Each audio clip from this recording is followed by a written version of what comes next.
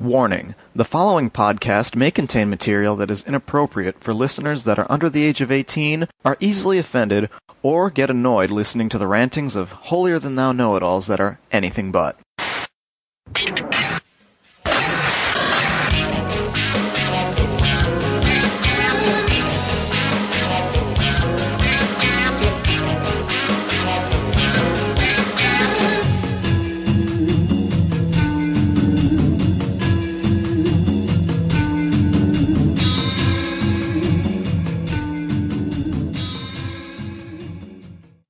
How's it going, everybody? This is the Anime World Order podcast, back again. This is show number 192. Unlike the previous show 191, we're actually recording this fairly soon after the previous episode, and so I have to give an important update.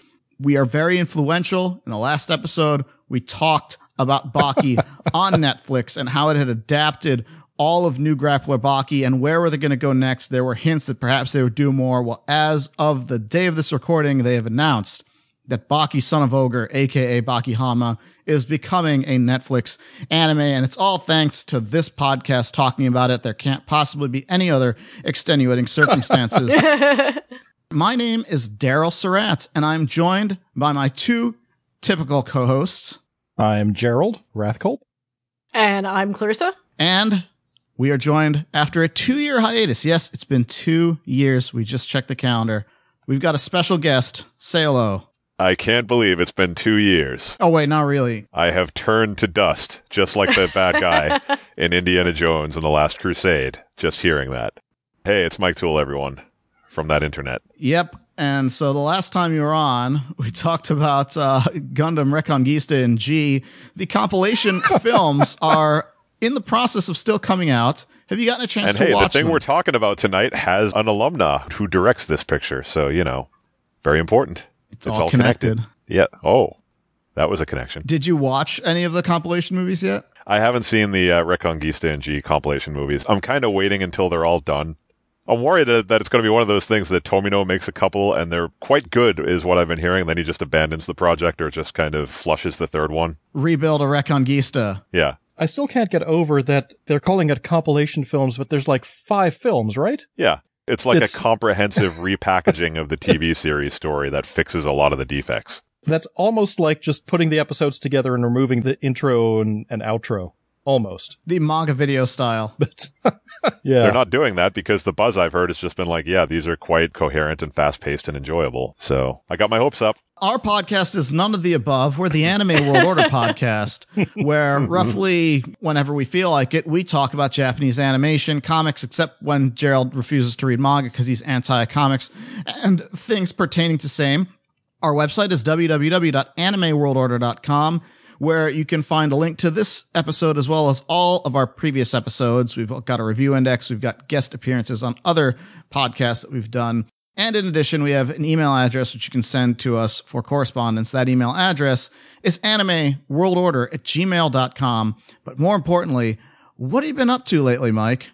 Oh, well, last week just did a standalone panel for Discotech Media, just on Twitch, not attached to any other event.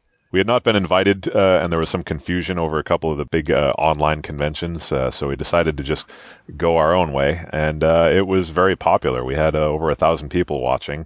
They got to see me in real time figure out, oh, wait, XSplit is lying to me. I am, in fact, dropping a ton of frames, and Twitch does not like me trying to send a high-motion, high-bitrate 1080p video to it. It will not play it back properly. Well, I think it will. It's just that you were also streaming to Brady and Justin, and so you were effectively streaming twice over the same connection. Mm-hmm. And so I think it kind of cut it in half as a result and hogged the processing time between Discord and XSplit, as the case may be. Yeah, well, whatever was happening, I figured it out. I love that panel. I thought it was great. I will say this. You are sort of the unsung hero of the virtual convention format, because when Anime Lockdown kicked off, you guys did a thing for that, the Discotech bit. Yeah. And that had the peak viewers during the virtual convention, just over 800. Yep. And now, for this standalone thing that you guys did, you got almost elite status, 1,237. So, just another extra 100. I've seen really heavy-hitting virtual cons that for whatever reason, don't get the word out because they rely on their guests to say, hey, you can post about it on your social media. And well, if Haru Itagaki's got a ton of furries following her, okay, they'll tune in for her thing. Yep. And maybe like 100 people show up, 200 people show up. Right. So what's the secret to your conquering of the social media platform after years of Selby being like, we don't need Twitter? What worked this time was just setting a date and getting the branding together, getting that nice little PowerPoint slide thing going and just loading a bunch of tweets into TweetDeck so people wouldn't instantly forget it. There's something about these Discotech announcements, and I'll go out on a limb and say I'm part of that, and I'm proud to be part of that. Since the first industry panel we did in 2015, there's always been a really positive buzz around them. Like, the people who are into anime on home video really get hyped for it, and that makes it more exciting for us. So it's a virtuous cycle, and it's one that, as we saw, even carried over to online. Yeah, I thought it was a great panel. I was there for all of it. It was so nice that you guys could kind of take your time and kind of go through everything and weren't constrained by we went for 2 hours. It was great. Yeah. We actually answered questions, even though we led with, hey, just so you know, we can't answer questions about what we might license in the future. And those were just all the questions. Yeah, that's what everyone asked for anyway. It's like, so what are the news? When are you going to license this? And well, see rule 1. Yeah, and they're like, but that's the rule. But when are you going to license this? It was very entertaining watching the chat stream as soon as Project ACO in high def shows up. Because the thing that I think nobody expected possible to happen is happening there. Yeah, my only complaint about that is, like I said in the panel, I actually had a couple of bits of test footage, and I kind of wanted to run them, but Justin was just like, no, that's a test. We're going to make it look even better. So don't even show them that yet. Because just what they're doing in early testing, it's just mind-blowing. I won't say, it looks just like a film scan, because obviously not, but it looks like something like 720p, maybe a little cleaned up, better than I ever would have expected that movie to look, being mastered off of Laserdisc. So that's tremendously exciting. And hopefully, in going through the ACO films, that process can be refined and more stuff that doesn't have good materials can be rescued from Laserdisc. Now, you also did, even before this, because it's been so long, you were one of the panelists for Otakon Online. Is that correct? Oh, yeah. Way back. God. Tell us about the trials and tribulations of putting that one together. Well, I understand you had a similar experience, Daryl. We were both trying to use this weird visual template that Otakon prescribed, which had a lot of the space blocked off, so you had to figure out where to put the camera, where to put the video, how to blend it in so it all worked. And what I experienced was, for some reason, Adobe, they wanted copyright notices on all the videos for legal reasons. And it's like, okay, honestly, it was kind of fun. I did the Korean bootleg anime thing, and every one of those things had like a studio and an owner attached to them that I could cite. So it was kind of fun digging that information up. But for whatever reason, I think I eventually determined the font I was trying to use was corrupt. Premiere just would not render out the files. So I had to use all kinds of crazy workarounds, and eventually, instead of trying to edit together something really elegant, I kind of just did the panel blind and used XSplit to record it. Then did a little trimming and just threw that at Otakon the day of the deadline for it. By the way, Otakon surprised everyone by saying, we know we said we gave you guys an hour, but can you make these things shorter? Actually, it's a half an hour, and it's just oh my God, I am going to have to compress this so much. Yeah. Now, you had the most unique and innovative solution to this. Oh, yeah. How to hit that 30-minute mark. Yeah, because even with the 30-minute mark in mind, I put together the program, I cut over 50% out of it, of the early program I made, and when I was done recording, I still had 48 minutes. So I took as much of that as I can, and I just sped it up. Yeah, sped it up right to the bleeding edge where it started to sound distorted. Right before it, right when you could listen to it and be like, this sounds a little sped up, but before it was just they sound like fucking chipmunks. It was additive because you were already showing bootleg anime from South Korea in the first place. Oh yeah. The audience liked it. They thought it just added to the atmosphere and the humor. I think I would watch the Chipmunk Mike Tool panel. I wouldn't want to do that, though. The only way to enjoy the Chipmunks is to get Chipmunk audio and then pitch shift it down so it's at the same speed, but it's clearly just the voice of Ross Pagadaisian layering over himself and talking to himself. That's incredibly entertaining to me. Huh. I wonder if our listeners remember who the Chipmunks were. I suppose they had the 3D CG movies. Yeah. The cartoon movies have kept them in the public consciousness, for sure. Yeah. In my case, what I was doing was the Anime 1990 panel, because that's 30 years ago. So was that your only one, or did you have a couple? No, I had only the one because it was a completely new workflow to me. The normal panel workflow is like I get a bunch of clips and I show up and I run clips. And if I'm running late, I just kind of reshuffle things around. Yep. But this time, because of their weird layout, which surprised they didn't actually use, which I wish I knew. I forgot to point that out. Yeah, they didn't actually even use that, so our videos just looked weird. Right. I just looked like I had a whole bunch of black space. And it's like, this guy doesn't know what he's doing. It's like, no, you don't understand. They gave me a template. It's like, they don't believe it. So I ran that. A lot of the stuff I had, like 2 days before, like I was talking about Nadia in the last episode and saying like, oh, that's actually no longer viewable for the 30th anniversary of it, and so on and so forth. But no, I only had the one, but it was one of the more well-viewed panels because I had like the best lead-in in the world, which was the world premiere of Yashahime. Oh, that's right. Even though that had technical goof-ups. Mora's parents. Yeah, big audience for that one. That was kind of exciting. That was one where, he found out the hard way. Don't try to send high definition video over Zoom because it's meant for webcams and plays at like 15 FPS and what have you. That's my day job, is diffusing stuff like that. So that was really entertaining to watch. Other than that, have you been watching any of the now current season? Because everything got started in March and then delayed for 6 months. Yeah, and stuff has gotten pushed around. I've kept up on a few shows. Decadence has been very entertaining. Very colorful, very action-packed. I think it's a cool show. Interesting concept. It's kept me absorbed throughout.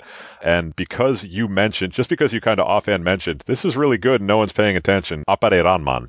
Yes, that's one of my favorites of the season. The weird fusion of samurai in the Old West and wacky races. Yes. Serious business wacky races. Yep, that's right. Very interesting idea. That studio always does beautiful-looking work. Mm-hmm. PA Works, yep. PA Works, that's it. Yeah, I've been enjoying those two, and I just wrapped up the available episodes of The Great Pretender on Netflix. That's a killer show. That's one of those shows that's just like, it's kind of weird that more people aren't talking about this because this is the good shit. Gerald and Clarissa, I know you guys are watching The Great Pretender. What are your thoughts on it? I like it, although I tend to really like heist stuff and con artist stuff, and I think I need to watch it again because I feel like the first time that I've been watching it, it's weird because it feels like all of their plans are really bad. And I'm like, would this work? Like, it seems weirdly, it seems like weirdly constructed. Yeah. So I think I just have to like not expect it to make actual logical sense. Oh, yeah. I mean, part of why I enjoyed it so much is the con is always much bigger and dumber than you expect it to be. Yeah. And there's more people in on it. There's more double crosses. And then, like, you contemplated early in the con and you think they'd never go there. That's too stupid. And then they do, and they make it work. Right. I'm kind of curious about it because, we got through the first arc, which I thought was a really, really good premise, like that arc, how it started out in the story, but I thought that the end, I was slapping myself on the head, like I thought the end result was kind of bad. We're in the midst of the second arc, which I think is maybe better, I'm not sure, and I was chatting with Evan Minto about this, and he said the third arc is like super good, like really, really good, killer. Yes, it is. So I am curious because I think it's one that it seems like it might get better as it goes along. Yeah, I think it's really just like I had the wrong kind of expectation going into it. And so I think I just need to adjust like what my expectations are for it. But I do think the characters are interesting. It looks great. Yeah, it's a beautiful looking show. Like I have to give it to the art department there. They really like knocked it out of the park. Like the backgrounds, they use like non-traditional colors for everything. It's gorgeous looking. Really distinctive look to it. I do find that even though he does good work and tries to modernize his style, like the Yoshiyuki Sadamoto character designs still look kind of dated to me. I think that they work pretty well, actually. Like, maybe I'm so familiar enough with his designs, but I see what you mean. Even though it's understated, there's still, like, a lot of pointy chins and spiky hair going on there. Yeah. And he really only has, like, one young guy he can draw, and he just kind of adds, like, maybe some different hair to him or something. Exactly. Or turns him into Nadia. Yeah. Well, he has... Nadia turned into Shinji. Get it right. That's right. Well, he has like the innocent, round-faced character, and then he has the older, leering senpai. You know, he's applied that to a bunch of his works, and they always look the same to me. Yeah. Yes. So yeah, I've been enjoying those. God, what have I been watching on Crunchyroll? I've been watching The God of High School, though it's been a few weeks. I've kind of let that one go. Action animation is good. Story is kind of losing me. I was watching the dubbed version of Ascendance of a Bookworm. That is the most incredibly basic, straightforward, easy mode show ever, but I absolutely love it. It's very enjoyable. I've heard it's quite good. I need to watch that one. Yeah, it's the usual main character dies and is transported to a medieval world where she is now in the body of a little girl in a peasant family, and her favorite thing in her old life was books. She was studying to be a librarian, and there are no books for the peasantry. So her big job that she wants to do is start inventing the tools and creating her own books. And this, of course, is going to completely upend the society. Right. There's also some low-level magic stuff going on. It's a very also kind of skill tree thing where it's like, yeah, she fills up the skill trees for various craft jobs using her little buddies, and is in the process of just completely upending this medieval society. And the main character is like a plucky 8-year-old girl, so it's very straightforward, very good, innocent fun. I've liked it a lot. Now, what about the biggest anime that you've been watching, Columbo? Oh, that's right. Yes. The best anime of all time. Well, we have about 10 episodes of the 1990s Columbo to finish, and then we'll have watched all of it. It'll be sad that it's all gone. I kind of love the fact that over the pandemic season that never ends, we've gotten this larger and larger cohort of people that have gone back and are watching Columbo, because it's good. Yeah, I need to hop on that train. Yeah. Yes, you do. I've managed to nefariously influence people just by posting absurd video clips of Columbo on my Twitter account. And it seems that I gradually start seeing another person here and there being like, well, I'm going to check this out. It's on Peacock or it's on Prime Video or whatever. Yep. And then I check back in on them. They're just burning through it. Well, it's weird because I like a lot of those kinds of shows, but for some reason I just missed that one. Because like I used to watch like Murder, She Wrote, and I watched a lot of like other cop shows and detective shows, but for some reason I just kind of happened to skip that one. So it's definitely a gap that I need to fill in. Because Columbo was like 3 movies a year, and if you weren't watching like, was it NBC at the right time? The NBC mystery movie on Sunday nights. Yeah. Right. Yeah. Exactly. There was a rotating cast. There was like Columbo, Ironsides, and 2 other detective movies that were on regularly throughout the year. There was anywhere from like 3 to 6 or 7 movies per year over the course of about a decade. I particularly love Columbo. He feels very right in the current climate that we're in, because his entire shtick is, let's take this rich jerk down a peg. Right. It always ends with them getting arrested. I'm sure all the convictions get overturned, but we don't think about that. No. I think the fact that Columbo was so popular in Japan and got like spin-offs, I feel that in some way the genius characters of anime owe some DNA to Columbo in some way, shape, or form, especially like I knew you'd do this, and so I did that. But of course, the difference is in anime, that character is usually like a prick, whereas Columbo is very downplayed, very unassuming. Like maybe there's some Captain Godo lineage, to go back to Columbo. Yes, Captain definitely, Godo. For sure. I discovered when I was watching the Columbo movies, I see now why I like Ghost in the Shell 2. That's a Columbo episode. Huh. Yeah, totally I feel like Mamoru Oshii was probably big into Columbo. So wait, is Bato Columbo? Yes. Okay. Yes. Bato's Columbo. Yeah. Togasa can't be Columbo. No. Togus is the pleasant occasional side character that Columbo gets assigned to in these pictures. He teams up every now and then. We're not going to explain to the listening audience that we've just gone from talking about Pat Labor to talking about Ghost in the Shell in the span of about 30 seconds. And so it's only fitting that we bring up that Mamoru Oshii is attempting to make a live-action Beautiful Dreamer, but filing off the Urusei Yatsura from the serial. Oh, boy. Because he just cannot stand the fact that he is an anime director. He makes films, damn it. And so he's going to inflict another misbegotten live-action cinematic project upon the world. Oshii, make a comedy again. You're so good at making comedies. He said comedies. he was going to, that Vampire Girl thing for Cartoon Network. How did the Garm Wars turn out? Did the Garms win? I don't know. What about the Assault Girls? Yeah, I mean, those pictures there would be some kind of good buzz, but I'd just be like, no, I don't, I'm not really feeling it, and I just wouldn't watch them. He makes these movies that he's expecting to have like this sort of unlimited budget, but he's got like the same shoestring budget that he would get for like making an anime movie, but he just does a live action one instead, and doesn't necessarily have like the charm of, say, a Gunhead or a Hakaider or something like that. It just ends up coming off like overly ambitious yet cheap looking. Right. And not in like an endearing way. And so, yeah, all his movies, I think, his live action movies, I think are just kind of rough. Even when you go back to like the Kerbero Saga stuff, it's like, okay, we're here to see Yutaka Izubuchi's cool armor. Get to it. Yes. We're here to see the visual shorthand for the triumph of the Jinro animated film being slowly built up. Haltingly in other media, and then it'll be repurposed, and then someone else will make it good. Dang, that reminds me, I need to watch Gunhead. You've never seen Gunhead. No, I saw it advertised by ADV, put out the VHS way back when, and I that's right, saw it there, and I remember seeing it and was like, what the hell is this thing? And then at your panel, Mike, you were mentioning Gunhead. Will that be our next Mike Toole guest appearance? Well, it's not anime. Paul Chapman has already covered Gunhead on Greatest Movie Ever with Tim Eldred. Yes. You know, you may want to consider consulting that one.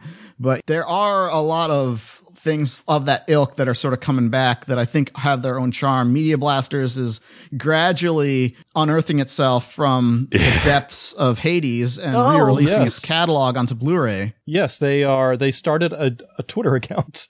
We're finding out what stuff that they licensed over a very long term or in perpetuity because they're able to release them on Blu-ray. Yes. I'm telling you, man, those Aiken and Jungle Day Eco Blu-rays, I'm tempted. Oh, I'm going to get them. Jungle Day Eco was funny. I mean, I saw it before it got licensed, and I was like, okay, this is ridiculous. And then, obviously, once it came out, everyone realized it was, like, completely unacceptable. And it's like, it is completely unacceptable, isn't it? It's incredibly gross and racist, but it's also really interesting to look at. Yes. It's Yuji Moriyama doing good animation work. Making jokes about Greenpeece and killing whales. Yep. Yes. Lewd transformation sequences done by children. Yes. And great music as well, because Ms. Slayers herself, not Megumi Hayashibara. Megumi Hayashibara is in Jungle Day Eco. Yes. That is true. She is. Yeah. Totally unacceptable, but I will be buying it. I think, we've burned about 25 minutes of this silly banter. So I think before we get started, let's burn a couple more minutes from some other semi-related banter. I am so glad that I did my piece last week, because whoever has to describe the storyline of Gundam NT, good luck. Well, the context for this is that it is a much awaited episode. It was an episode that possibly wasn't supposed to happen. When we had Mike on to talk about Gundam Reconquista in G, which even if you don't want to listen to it, because it was show number 168 2 years ago. That one was, we said, if the Patreon doubles, then we will come back and talk about Gundam narrative. Wait. See, you guys didn't set the price point high enough. It couldn't have been. No, Daryl, now that we're 25 minutes into this thing, I can correct the mistakes that we've been repeating for many of those minutes and say, oh, wait a minute, Reconquista in G isn't the most recent one I was on. We talked about Zabungle. Zabungle, that's right. Yeah. That was the one, because I was like thinking, I'm looking at the timeline, it's like, hey, wait, how could we have talked about it in 2018 when it didn't exist yet? But you're right, we talked about Zabungle, and it really strungled our Zabungle when we said, that's right. If the Patreon doubles, then we will come back and talk about Gundam narrative. Yep. And so we figured it'd never happen, and over the ensuing months, various people kept quietly urging people to do it, and they kept doing it, man. We did it through the passive-aggressive, please don't do it, please don't hurt us in this way, because you love us, sort of thing. And it was really one giant debate, because everyone was like, let's get him, guys. So I am honor-bound to read at least a couple more usernames of the people who helped bring this to us, which I will do so right now. So I'd like to give special thanks a lot, guys, to the following individuals. And I've probably read some of these already, but Papa Fruitsos, C7R, which sounds familiar, Devron 121, motherfucking Tom Bombadil, taking out his wrath for having been cut out of the Peter Jackson Lord of the Rings movies. Probably not going to be in the Amazon Lord of the Rings thing whenever that comes out, because it's set before with his pages and pages of bard-like demeanors and songs and crap. I always pictured that character as like Super Mario with a pointy gnome hat and hip waders, bright yellow hip waders, now, singing his jolly tunes. The cartoon Super Mario, or like the Captain Lou Albano Super Mario Super Show? Kind of the Captain Lou. Okay. Dylan149, who is continually retweeting my posts about leftism, Daniel Zemba, Paul Cooper, Malahat, our good old pal Dramata, who I have to always give a special congratulations to her stellar work localizing video games such as Super Robot Wars and the like. Yes. Brian Van Dyke, Die Easy Man, Keith Brown, and Justin Hurst. This episode's for you, as well as all the other suckers who want to hear us, be what an honor rational roll. and calm about this cartoon, which we'll be getting to. I hate you all so much. I'd say, why do you hate us? But we do deserve it because we're all terrible. Yeah, I suppose so. I think you have great patrons. What an honor roll. You're all great Americans, even those of you from other countries. We'll take a quick break, and when we return, it will be time for the long-awaited review of Mobile Suit Gundam Narrative. And on that note, I would like to mention that this episode of the Anime World Order podcast in particular is brought to you courtesy of our sponsor, RightStuffAnime.com. And you know what? In the time since the last episode in this one, there's been some other big podcasts that have come along, and they've done the full high production podcast thing where they try and copy Radiolab. You know what? I can do that NPR shit too. Hold on a second. I got, yeah, here we go. We got some groovy sedatives. Drop 2 of these right now. Wong. That's another one. Just, wait for that to kick in. And then, we do what the other things that all these respectable podcasts do. You put on the copyright-free, chill, lo-fi beats. Yeah, that's the stuff. Right Stuff is the place to purchase your anime and manga goods. And when it comes to Gundam, they are the best place because not only do they got it all, they're the licensor of it. And we're talking about Gundam Narrative. And pre-orders are just about finished with that. All pre-orders at Right Stuff, you get 25% off. So the retail price of Gundam Narrative Special Edition, $54.99. But if you pre-order it, $35.74. Exact same price you'd pay from Amazon. Heck, if you go to Amazon, the seller is Right Stuff anyway. But you also got to pay $4 shipping, and you got to get it shipped by Amazon people instead of the real people who care. Cut out the middleman. Get it packed well. I got my copy of 13 Sentinels from Amazon, and of course it didn't arrive on the release date, and the disc was loose in the case because they shipped Blu-rays in some bubble wrap mailer. Nah, use Right Stuff for that, man. Plus, if you got the God Anime membership, it saves you an additional $2.75 on that pre-order because you're getting another 10% off. So that brings it down to $32.99. Plus, shipping is free for all orders over $50. Heck, why not order another Gundam thing while you're at it? Gundam Unicorn, Gundam The Origin, Gundam Thunderbolt, something like that, if you don't already have it. Just go ahead and go to our website, www.animeworldorder.com. Scroll on down, click the link to Right Stuff. It'll launch the Right Stuff site, but we'll get a little commission for that sale too. Oh man, I'm starting to feel a little off, starting to feel like I'm kind of flying, like I'm a bird. Yeah, let's get to this review.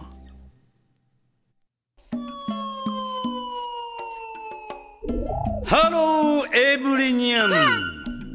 How are you? Fine, thank you. Oh my god! I wish I were a bird. Hello there, every meow. ¿Cómo estás? Bien, gracias. Oh my god! There are some times when I wish I were a bird. Wait, what you saying things like that for? When I'm reborn again, I hope I get to be a bird. And you, Yona?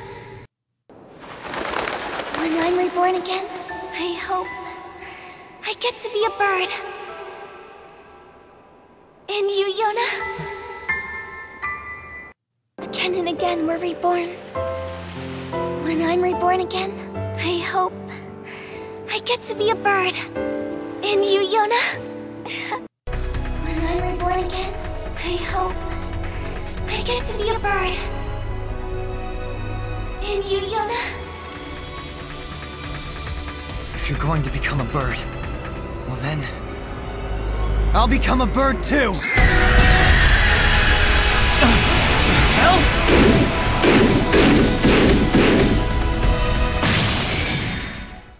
And welcome back to the Anime World Order podcast, where I've just taken a tranquilizer, a couple of Xanax, to be very calm and sedate and serene. Drugged up like a 50s housewife. As we talk now about, in a calm, mature, adult fashion, as we are, as we will no doubt be for the entirety of this recording, the time has come for us to talk about Mobile Suit Gundam NT, which stands for narrative, not for new technology. It's not a new operating system or new for type. Windows.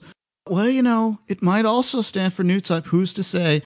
This movie came out in 2018, and before we talk about that, I think the best way to discuss this film is to talk in a way like how Grandpa Simpson is relaying a story about how he needs to get his shoe repaired. So, you know, the important thing to remember is that he has an onion tied to his belt, which was the style at the time. So let's proceed in that fashion. Now, to take the ferry cost a nickel, Yeah. and in those days, nickels had pictures Bees of on bumblebees on them. Give me Give me 5 bees for a quarter, you'd say. Yep. Don't get me started. That's the format of this review, by the way. So Yeah. back in show number 129, which was 6 years ago, back in 2014, Oh, we God. reviewed Gundam Unicorn, the 7-part OVA series. And I encourage you to go back and listen to that episode, because we're probably going to only partially repeat some of the points that were already made there.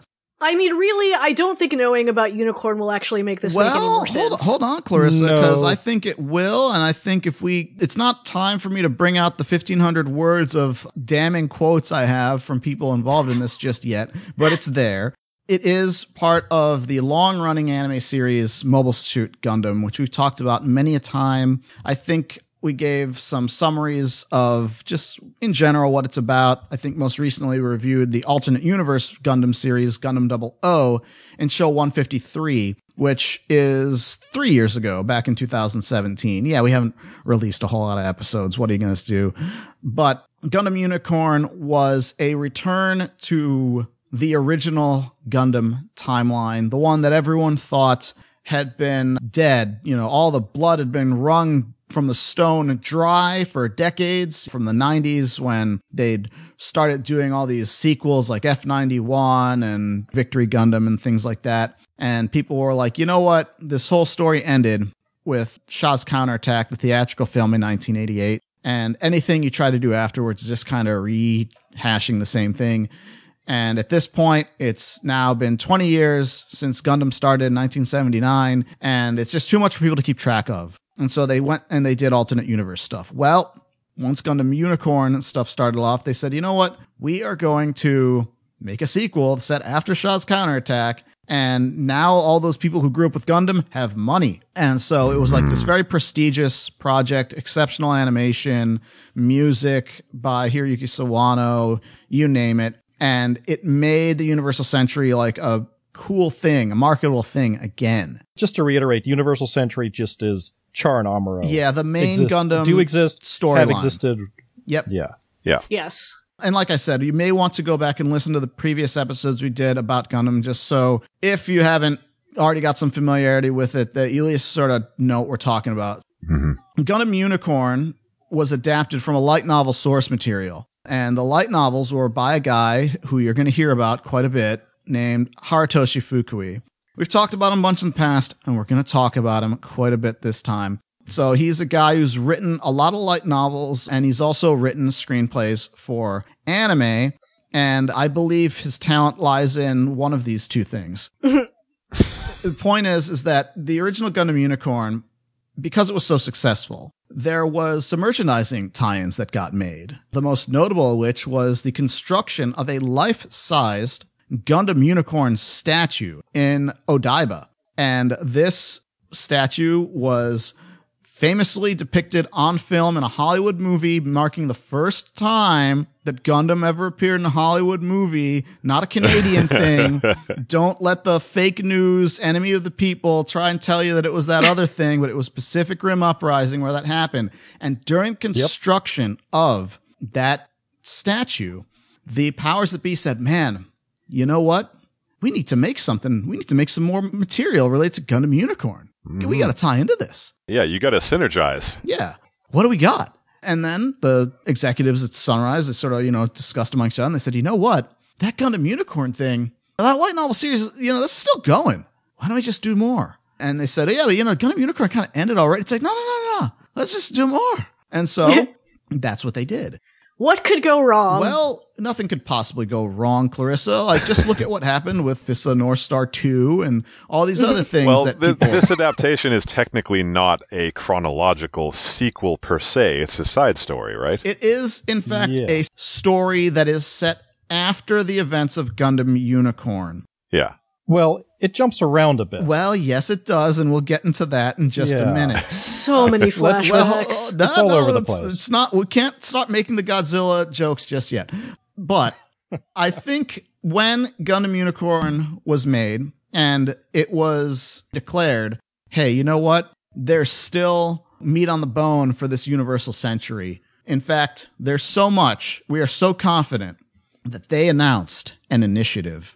And that initiative was called the UC Next 100 Project. Has anyone heard this phrase before? Nope, never. Sounds horrifying. Well, don't worry, Gerald. I'm going to explain to you what the UC Next 0100 Project is. Hey, Daryl, before we do that, do you remember the Gundam Big Bang Project? Vaguely. Which one was that? It's these branding initiatives, man, with the silly code names. That was the 20th anniversary project. Big Bang Project included 8th MS Team and G Savior. Oh. Ah, yes, that's right. G Savior was the Canadian live action film that they afterwards decided we don't dare put the name Gundam on this. It doesn't count. Sell the sets to Stargate SG-1. And do not declare it as in canon. Buy the sets from Starship Troopers. Sell the sets to Stargate SG-1. Right.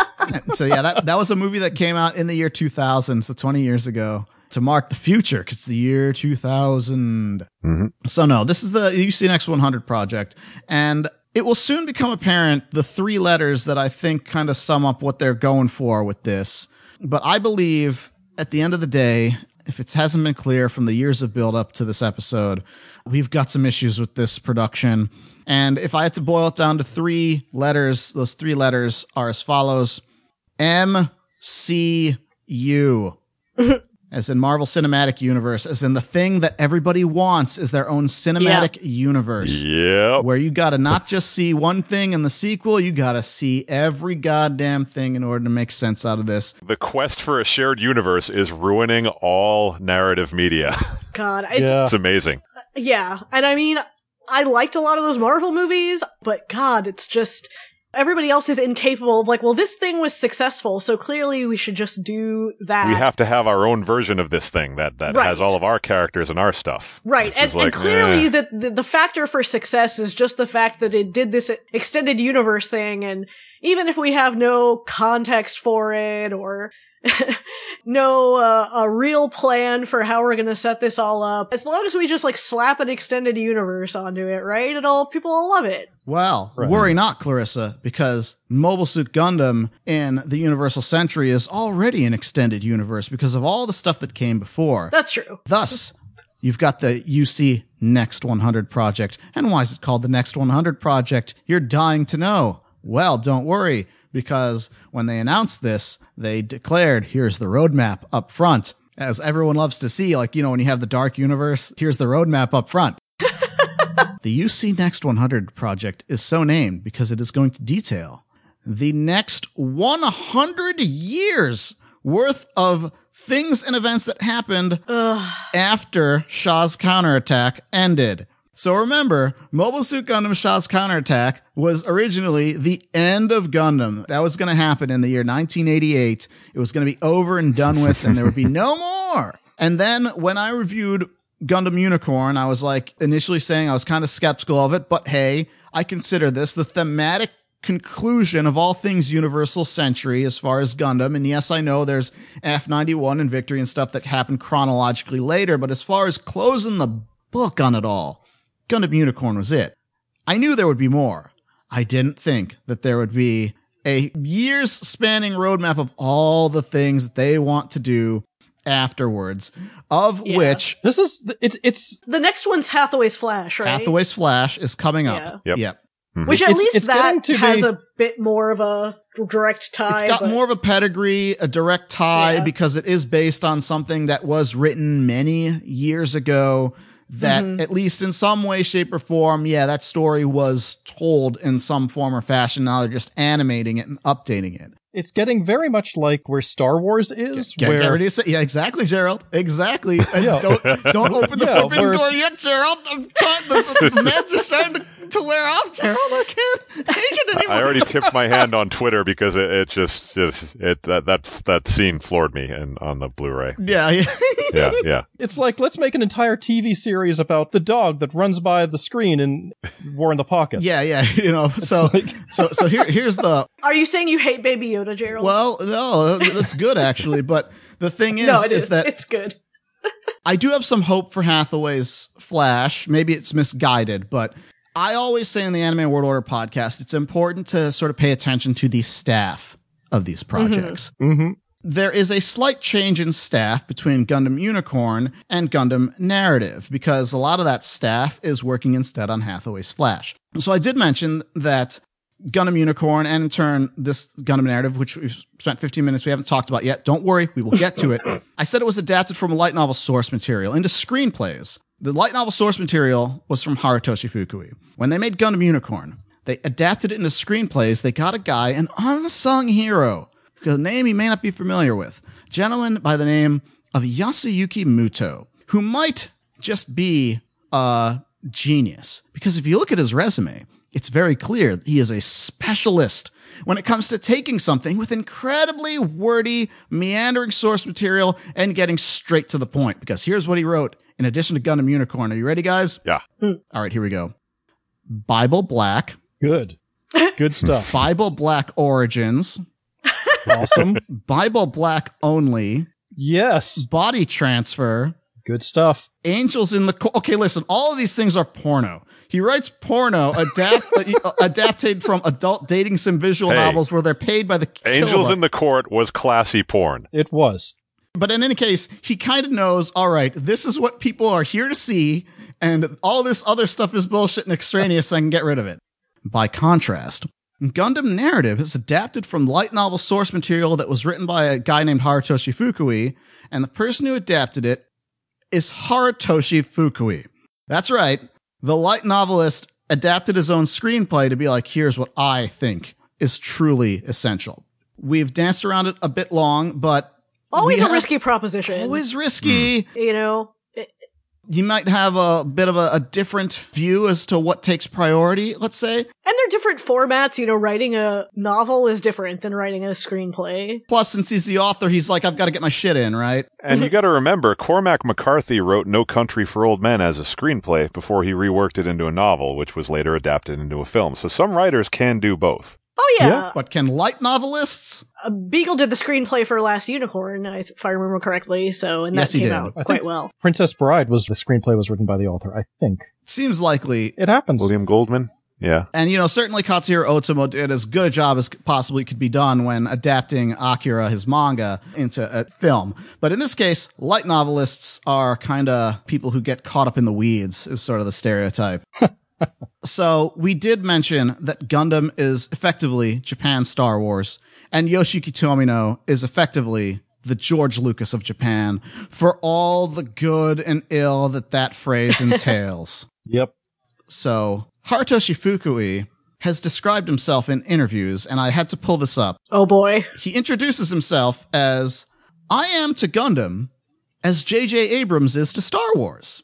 Oh no! Oh, that explains everything. I completely agree. No. I completely agree, and we will talk about this soon for all that entails. Nothing wrong with that. It is 100% accurate. It is 100% accurate. I think it's more accurate than he was counting on. But anyway, Gundam Narrative effectively if I had to say thematically what it is in the Star Wars analogy, it is, you might say, a feature-length version or light novel version of the midichlorian speech from Star Wars Episode 1, The Phantom Menace.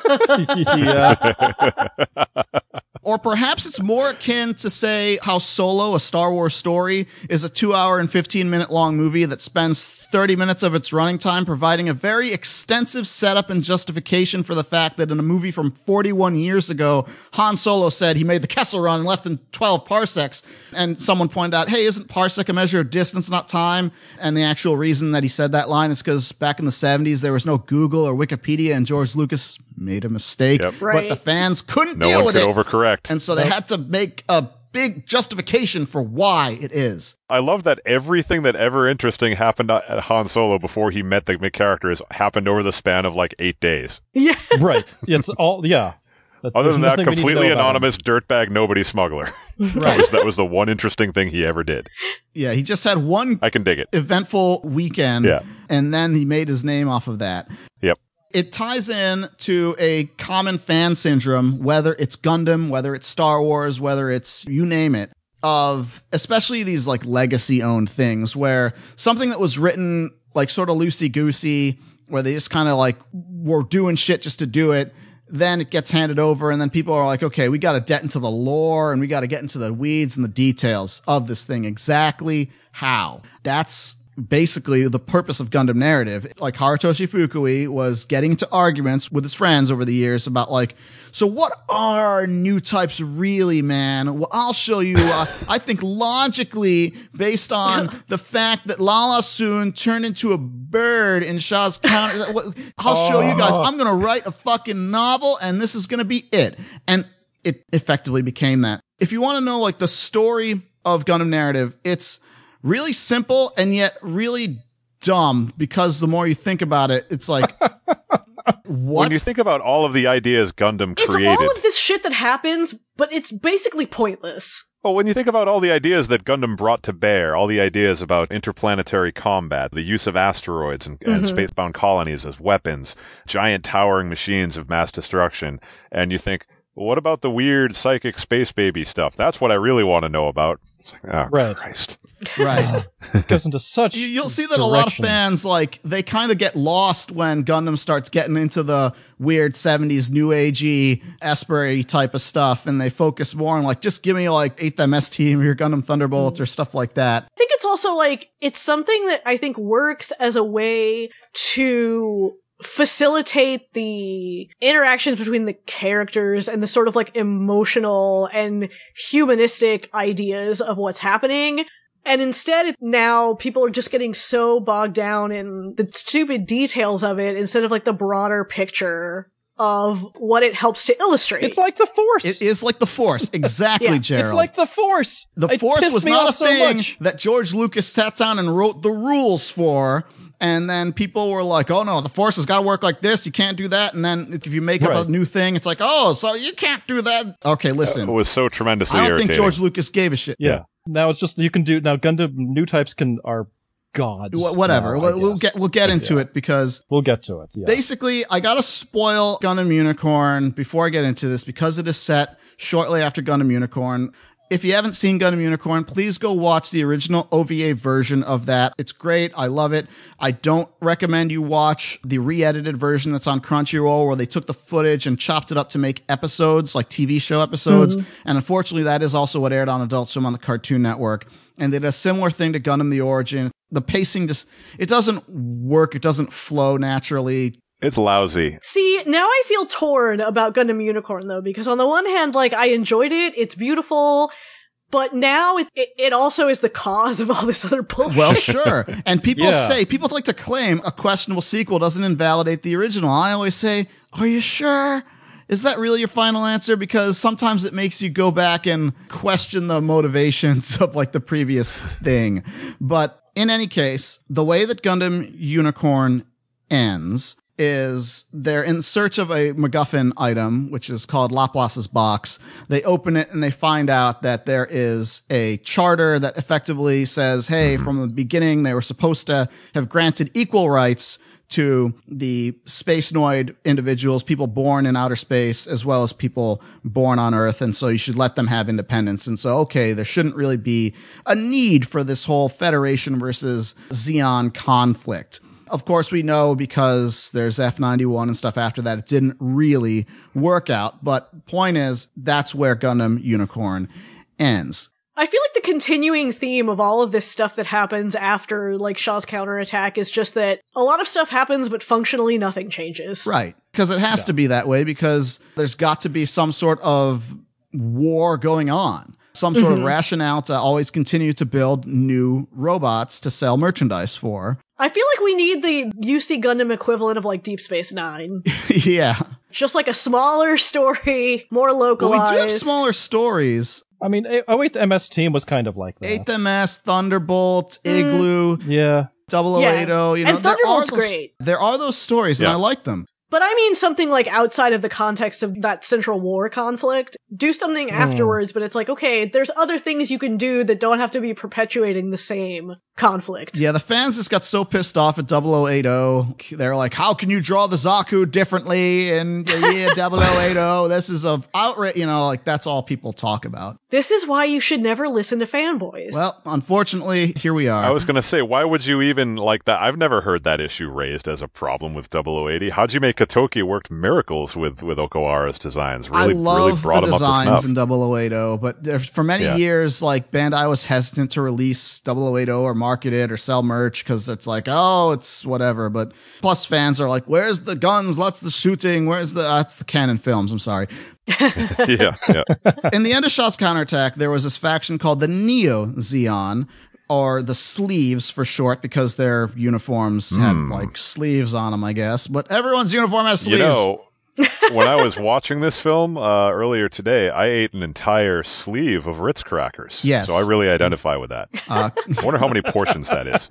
Oh, yeah, I'm sure it's considered 10, even though really a serving size of Ritz crackers is the entire thing. Oh, yeah. It's like if you look at, like, Oreos, it's like the serving size is, like, ridiculous. It's like 2 Oreos or something. It's, bitch, nobody eats 2 Oreos. Exactly. The sleeve is worth 10 portions. More Star Wars jokes. So, yes, the sleeves have effectively been disbanded, and so now there is like a Zeon government that's formally recognized, but then Minerva Zabi is like in some secret base somewhere having very Captain Harlock and the Queen of 1,000 Years style video conversations with people to remind you, yes, I am related to this. I am relevant. Yeah, even though she's smart and determined, they still just sit her in a chair like when she was 6 years old. Right. Yep. And yell at her. She's Gundam Princess, damn it. Yeah. So they know, like, well, we can't really do anything with her, because the idea of this is that the end of that last one, Gundam Unicorn, ended up with the titular Gundam turning like a weird color and emitting like the sort of green energy that happened at the end of Shaw's counterattack. And it was like unlike anything anyone had ever seen. So we got to take these things off the table. And so we're told that those things are decommissioned, dismantled. The world decided the Banshee and the Unicorn are like, they're too cool.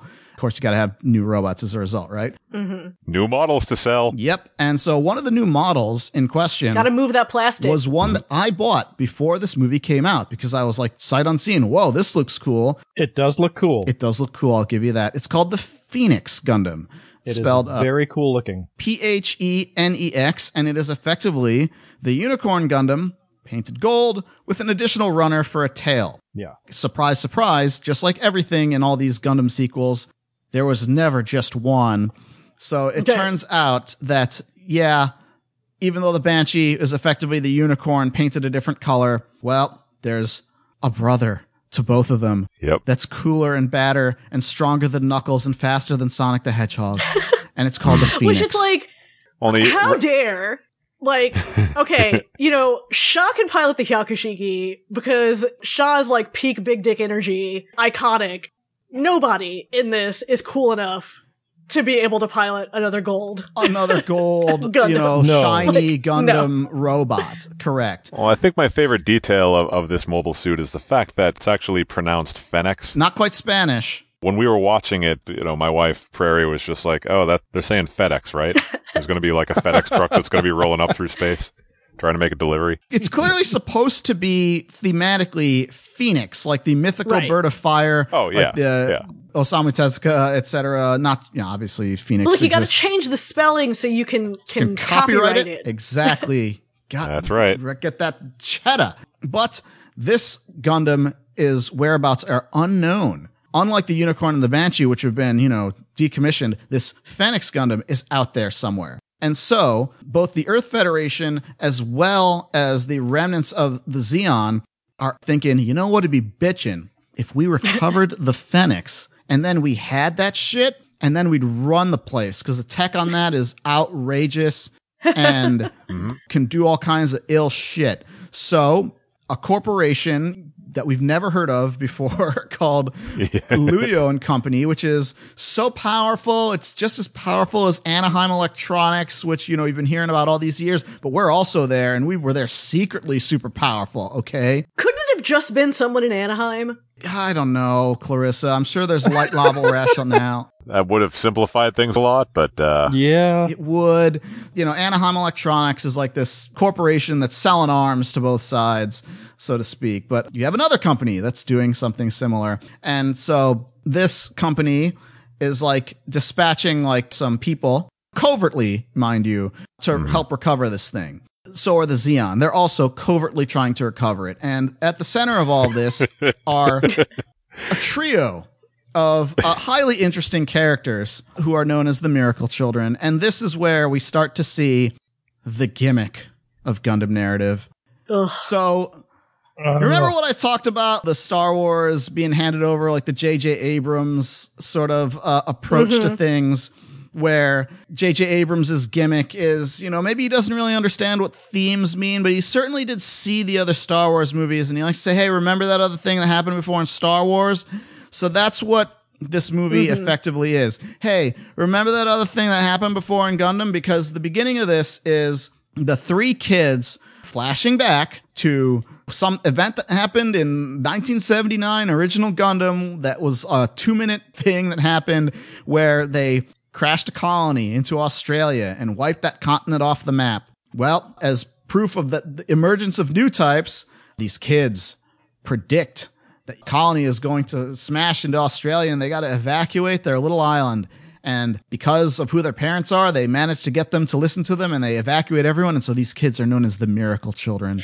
Now, wasn't the whole point of new types supposed to be that this was something that was emerging from people growing up in space? Not people who lived on Earth? Their entire goddamn lives? Yes, Clarissa, that is correct. But what the fuck do we know? These are perhaps kids of famous people, and maybe they were born in space, man. But human souls are weighed down by gravity. Throw that shit out. Because the little kids, we've got, and correct me if I'm wrong with these names, we've got Rita, Michelle, and Jonah. Yona. That's right. Yona, that's right. Yeah. Not a boy band member, unfortunately. I mean, I'm sure he probably was spiritually. He has boy band hair. Yona looks like Dollar Store Amuro. Yeah, he does. Let's not beat around the bush on that. Nope. No, let's not. Because he has got the same silly hair and similar wishy-washiness, but without the You're talking about Yona? He doesn't have the same hair. He has like K-pop boy band star hair. He's got his hair isn't as like messy as Amuro's. Yeah. This guy has found a comb before once in his life.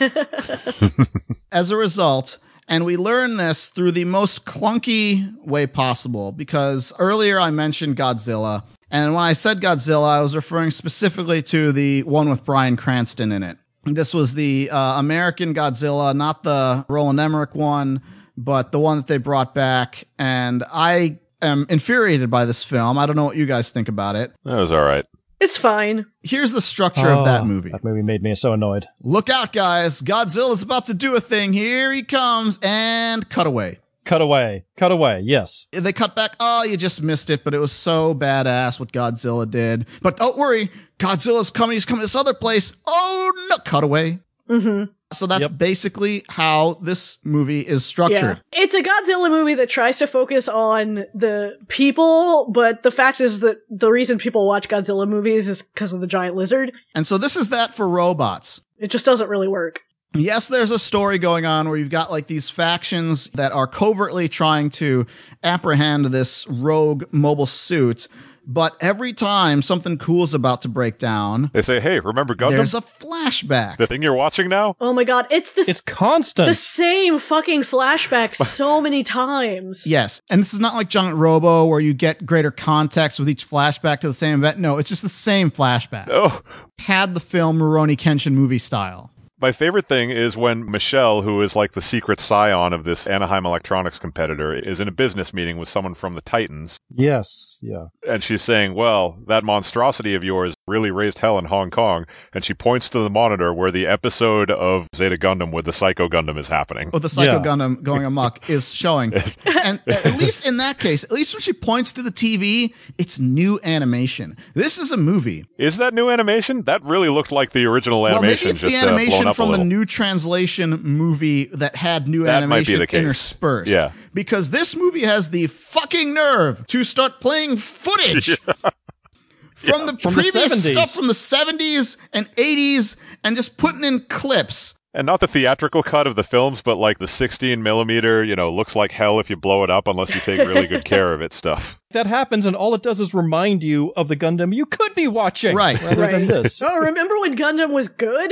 Yeah. Remember Gundam? It's the member berries. So Yeah. now I've got to do it. I'm opening up the notes, everybody. 'Cause this is quotes I've got from my notes various open. interviews. I like how these weren't open yet. No, they weren't open Yeah. yet. I had to go to it. I mean, I knew the J.J. Abrams quote because it was short. But Right Stuff, our sponsor, ended up licensing this after we made the threat to talk about it.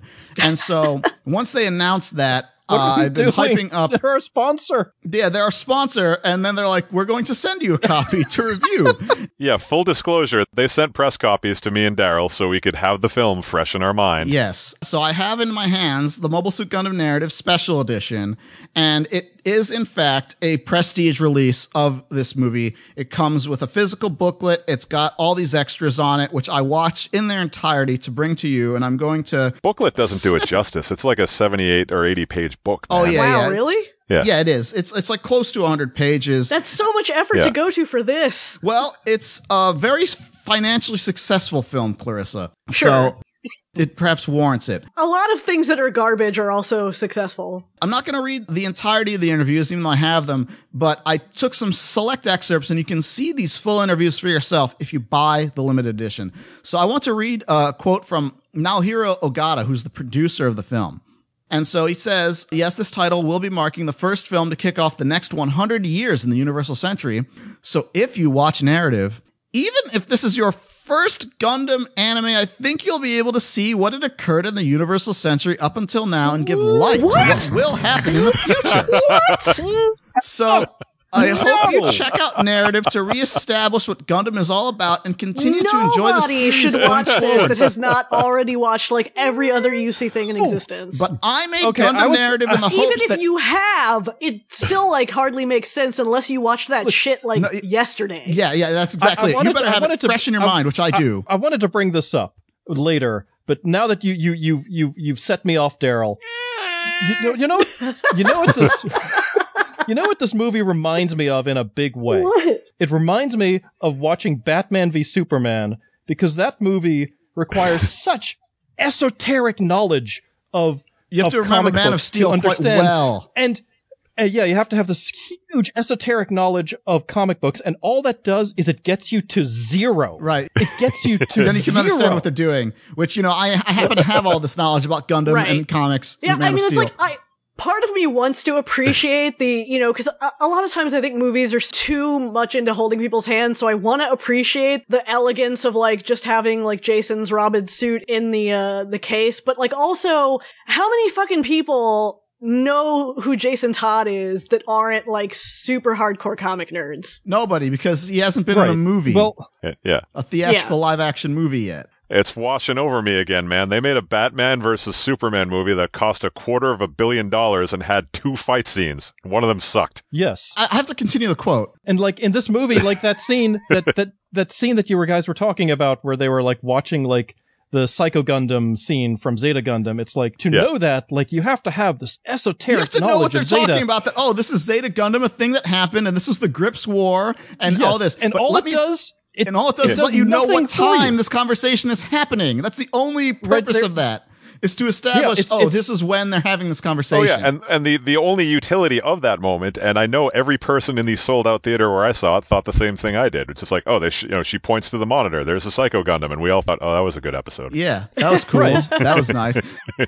All the references that are required for you to understand this movie, it's all subtractive. Like, if you don't know what's happening, it's confusing, and if you do know, it gets you to 0. Exactly. Right. So let me finish the quote now that we've established quickly. all of those points, because they're all valid. So he finishes by saying, "But I made Gundam Narrative in the hopes that even if this is your first Gundam title, you are able to feel the history of the Universal Century, and that we can cultivate new audiences after they've seen this movie."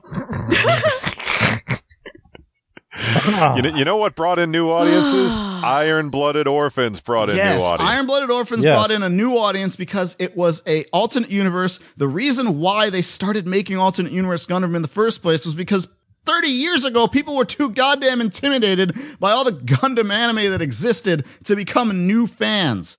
Also, Iron-Blooded Orphans has tons of, like, shirtlessness. Shirtless hot boys and modern tropes. Shirtless young dudes. If you want to draw in new people, you can at least be horny. Right. Yeah. Yes. I remember, Clarissa, you mentioned that the infamous promotional image for Gundam Narrative made you hopeful that this was going to be a much hornier film than it ended up being. Yep. And it is not, but it was a meme unto itself. When they were doing the promotion for this movie, they started to release all kinds of wacky stuff. They opened up their cafe with their themed dishes. They had, a doorknob handle and the pamphlets and stuff like that. But the thing that caught the internet's attention was this promotional poster with 3 of the central characters in a very odd pose, which some people say is similar to a Roman statue called the Abduction or the Kidnapping of the Sabine Women. Sometimes it's translated as the Rape of the Sabine Women, but, that is in the old Edith Hamilton era interpretation of that word, which means, taking something as opposed to like sexual assault.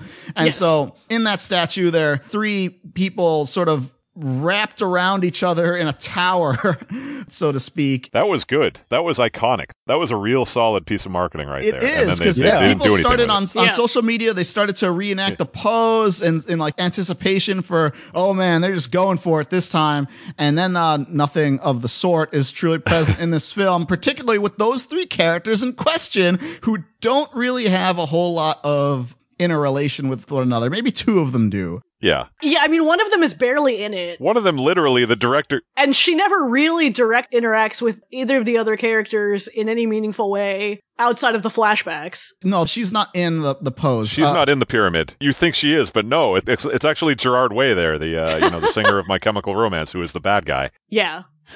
Horribly underutilized. Oh, yeah, so... I mean, like, the most, like, ridiculous, like, concentrated anime fuckboy. The most chuny-ass motherfucker anyone has ever seen. I hated him so much. Dressed up like a marching band major.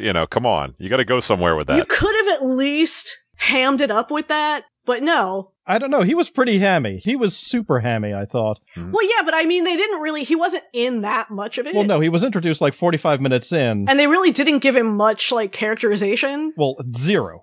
In the director's interview, he did describe the character as he's not really a character so much as a plot device. And I'm just like, you're acknowledging the incredibly lazy writing. That's, right, exactly. Real so, solid. I mean, he feels like a character from another show. Right. I mean, he actually is supposed to be modeled after, like, this British musician, like a drum and bass DJ or something like that. I don't remember. It's in the booklet. I mean, he literally looks exactly like Gerard Way from My Chemical Romance. Like, MCR even had a period when they were doing marching band shit.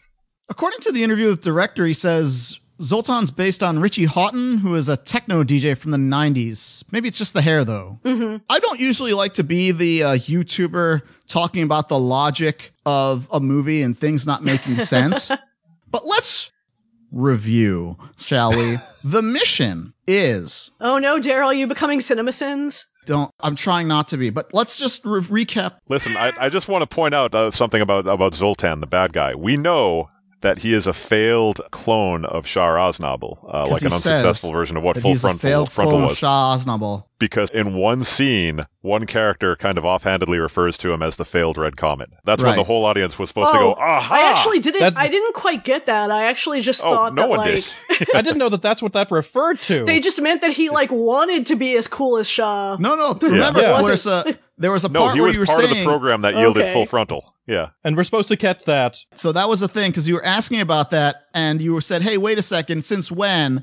And I said, "Oh, wait, keep watching." You just forgot because it's been a month, and you're trying to scrub the memories of you're watching this movie. Because you started screaming over the mic. This conversation was happening, and I said, "No, settle down, Clarissa. Wait, and you'll get the answers." And you did, and you were like, "Fuck this." But now, before I get to the movie logic part, I will, because we've been talking about it, let's hear a bit from the director of this thing, gentleman by the name of Toshikazu Yoshizawa, who, and you'll be shocked to hear this, guys, but this is his directorial debut in anime. He never directed before until this, but he previously worked on Gundam Thunderbolt as an episode director, and as Mike hinted at, Reconquista and G, worked on G-Reco. So he has long studied and worked with and been subject to Yoshiki Tomino's helpful suggestions about how to make anime. And Mike sort of mentioned this before, but he says, quote, "There's one character that really stood out from the rest, Zoltan Akanen. Like how he hums a tune and his emotional turbulence. He's almost like a clown, a plot device character of sorts. We focused on illustrating a world where adults do not protect their children. His character is the embodiment of all the karma and sins that the adults carry in the society, and this is in fact linked to the various social issues of our present-day world. He becomes, for better or for worse, a character with shady nuances." Yeah. He's a very shadily nuanced character. Way too much credit. Adults being shitty is kind of an ongoing theme in Gundam. Sure. So, like I was saying, let's review the logic, what it is that they have to do. So the mission is to recover the Phoenix Gundam. It's a covert operation, a black op that no one's supposed to know either side is doing. So what should we do? I know. Let's take a repaint of the big final boss character mobile suit from Gundam Unicorn so we can sell that again, only a different color. And if stealth and discretion is key, let's assign the most unhinged psychopath to this like, job. How did this guy get so high in like the Gundam ranks acting like he does? It's ridiculous. Maybe, since he's like the failed clone, it's like maybe some sort of Starscream effect of like, hey, we know he's a shitty person, but he gets shit done, so let's keep him around. But, they said, okay, well, let's assign a lady to monitor him and report back in case, he starts going, nutso, which, surprise, surprise, he starts going psychopathic and just decides that he's just going to be like a filler Naruto villain who's like, I just want to kill everybody in existence, man. And his decision to do this is, yes, nothing. He just decides because he overhears the conversation of people talking behind his back. They don't like him. And so he decides he's going to kill everything in existence. That's the way that this character works. Let me save you some time if it's not being facetious enough. Characters in Gundam narrative are absolute ass and don't actually get any development. And so the development that they do get in terms of these flashbacks is just the equivalent of Forrest Gump being present during like some sort of major historical event. They just kind of splice them in. I had to look up all of their names again because they were so boring that I couldn't remember any of their names. You could only describe them by how they look, not even by like their character. They're just, I don't know, like they're so bland. Yeah. Some of the ideas are like, okay, some of these robots are kind of cool. Like the idea of the narrative as being like just this skeleton thing that they put different packs on to equip it is similar to stuff they did in Iron-Blooded Orphans and Seed and things like that. But of course, it's also cynically, we can sell more toys. The narrative is kind of cool. It has wired fin funnels instead of the wireless ones. And that might seem like a step back, but you get much better reception. I mean, I think yes. No, believe it or not, though, in the interviews, the guy's talking about Wi-Fi. The design of the suits is rarely the weak point in any Gundam. They always get top-class people. The mobile suit battles in this are pretty prime stuff. They're real solid. Oh, yes. Honestly? Yeah. This is something that will look great on Blu-ray. I hope that's the pull quote for this episode, not the rest of it, just that line out of context. But it will look. It will. Yeah. Like, I think there are portions of this movie where it's like, okay, you can tell that they're animators who, like, this is their thing. And we've talked long about how mecha animation is kind of this dying thing. But this is Sunrise Studio 1, and these are the people who made Gundam. And so you get the maniacs who will put in the time. Because you mentioned that. Mike and I went to the premiere of this in the theater. I don't know if you were there for the pre-roll, Mike. But before the movie started, for these things, they have these like little introductions and interviews and things like that. Yeah. Oh, and by the way, I do want to mention, this was such a weird release. It was one night, one day, one showing, dub only. Fathom Events, yeah. Real weird. They do that a lot now, and those things are moneymakers, man. Those all go out over a video-on-demand network. They don't even send out DCPs, and they turn a very low spend into a few $100,000 and get people talking about the movie ahead of the home video release. It's a win-win. So finish your story, and then I'll let Mike give his experience. I do think it was weird that your one showing is that you didn't do like what a lot of them do, where they'll have like a dub and a sub showing, because people who will go to a Gundam movie on a weeknight usually want to see the sub.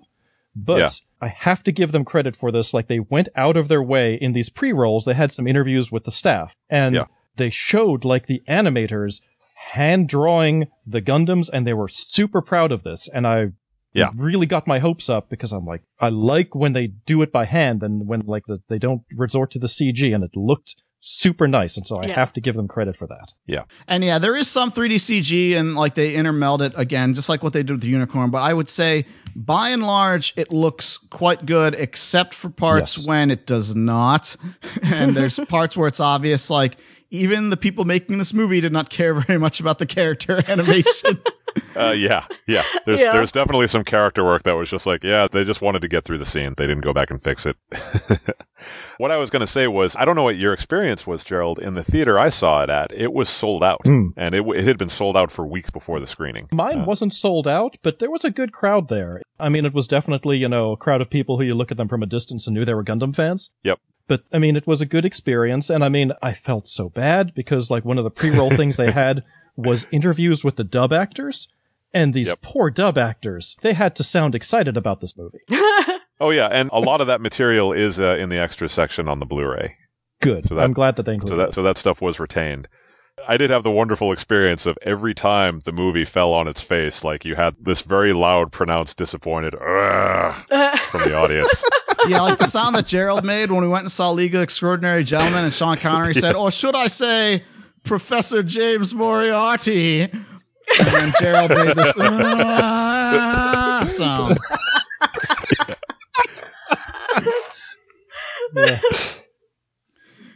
You know how you go to see a big blockbuster movie and the theater's full and everyone applauds rapturously when the closing credits. Yeah, this time this was just a long, consternated. Oh no! Then the entire theater trooped out because everyone then had to vent right then and there. Yes. Oh yeah. We stood directly in front of the entrance to the theater, like yelling at the top of our lungs at each other. And then there was this wonderful moment where one of us was just like, there's other movies playing. We're being way too loud. We should go to the outer lobby. And we went maybe 10 steps towards the outer lobby and then stopped and resumed bickering about it. I went by myself, and so all I could do was just yell at myself like a crazy man. Yeah. Vent on Twitter, actually, and it was. Now I'm just imagining Gerald pacing back and forth outside the theater, like yelling. Yes, moving my hands up and down like a crazy man. It was very interesting because I was watching like the Twitter stream because we got it all at the same time. Yeah, everybody saw this. They experienced it simultaneously thanks to the Fathom event. Yes. Mm-hmm. Yep. And so I saw these tweets on there where people were saying, like, I went to this movie and I didn't really understand anything, but I haven't seen much Gundam, so that was probably the reason. And I responded to them and I said, you understanding Gundam had nothing to do with how bad this movie was. Like, I understand what's going on here. And I understood it fully. And that's just made me more angry. Yes. But like, before I read this next exciting quote from Harutoshi Fukui, I would like to get a roundtable trivia question, almost like when Gerald does his trivia episode soon. Oh. Why do you think the significance of this movie being called Gundam Narrative? Why would they call it Gundam Narrative? What is the narrative in question, or what do you suppose they decided? I mean, I figured it was just because that's the suit. The narrative suit? But there's a reason for Michelle, when she was developing the suit with her super secret shadow company, calling it narrative. It is mentioned in the source book. But it also, it abbreviates to NT, which sounds like new type, right? Mm-hmm. Yeah. Of course. So, Gerald, what's your thoughts? Well, in my notes here, I actually wrote down, because this pissed me off so much, was a line in it where they said, the narrative gets top priority, and I just wrote next to that, no, it doesn't. So it's called Gundam Narrative, and the narrative Gundam doesn't get top priority, and figuratively, like in terms of storytelling, narrative as a concept does not get top priority either. Nope. And so... Nope. You know what the narrative Gundam gets? It gets a couple of those grabby things that are in the as seen on TV ads that old people with bad backs use. That's what those are its main weapons. That's its gimmick. But Harutoshi Fukui carefully explains, they asked him, why is it called Gundam Narrative? And he says, well, narrative has the nuance of to relate, or to retell, or to compile. So it's to retell, to compile the story of new types. And at this point, I chop down the backdrop like Jack Nicholson or H-Bomber guy in the background. I say, there's just one problem, Harutoshi Fukui. That's not what the nuance of the word narrative is. That's the nuance of the word narrate. You're talking about what it is to narrate something. That's not what narrative means. And so, like, this whole thing is this deal where there's this moment where everything, I would say about 45 minutes or so into the movie, where they hit you with it, where they say, here's what's going on for real. This is where Harutoshi Fukui has the nerve to say, like, this is just Michelle's thoughts on the matter. No. This is your thoughts on the matter, Harutoshi Fukui, self-inserted by way of this proxy character, aka why you wrote this thing. And it's not just one person's thoughts, because not a single person raises their voice in objection to this, where they lay out why we're doing this, why it's so important. And it's because, you see, what truly defines new types is the ability to speak with the dead. And if you can speak with the dead, then nobody has to truly ever be dead. And you can take the spirits of people and put them into other people's bodies. Because remember when I wrote Gundam Unicorn, and remember the end of Shaw's Counterattack, a movie from 1988, 30 plus years ago. Remember that ending shot of that piece of the Psycho frame shaped like a T that goes spinning away, and there's a little green trail of dust in there? Well, in my light novel, damn it, which I put this in, they recovered that piece, and they found that there were the souls of new types in there, and we could get the soul of Shah Aznable and put it into the bodies of clones and clone literally Shah Aznable. And there's this one problem, Harutoshi Fukui. None of that was in Gundam Unicorn, the anime that got made. That was just in your fucking book. Yep.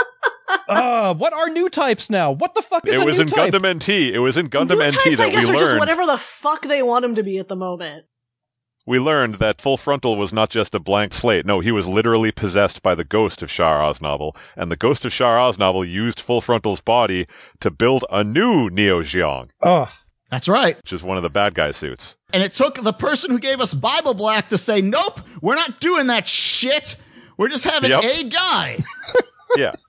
Yeah, it's just going to be a guy who is cloned from Char's genetic material and has the very tacit, interesting answer when someone asks him, are you Char? When Banijay asks him, are you Char? He says, right now, the world needs Char, so I will be Char for the world. And that's an interesting answer. It's not, I am possessed by the ghost of Char Aznable in space. It's not like, we took a strand of Superman's hair and made Bizarro, and he is now therefore also imbued with the knowledge of being Clark Kent. No. It doesn't work that way. If you're gonna write the spirit of Shah Aznable coming back, it needs to also be heavily about Amuro. Well, what if you were J.J. Abrams and you decided you needed a villain for a movie, and so your answer was, what if there was a clone of Emperor Palpatine who nobody knew about and we haven't mentioned for the other things that we've built up? Oh, wait, that happened. This actually, bothers me hugely for, what is going to come after this? If they're going to look at this as okay, we have to follow the rules of this for new types? Because I always got the impression that new types had kind of a psychic ability there, a light psychic ability. They had some precognitive abilities. They could kind of sense each other when they were in proximity. That to me, that was what a new type was. Right. Yeah.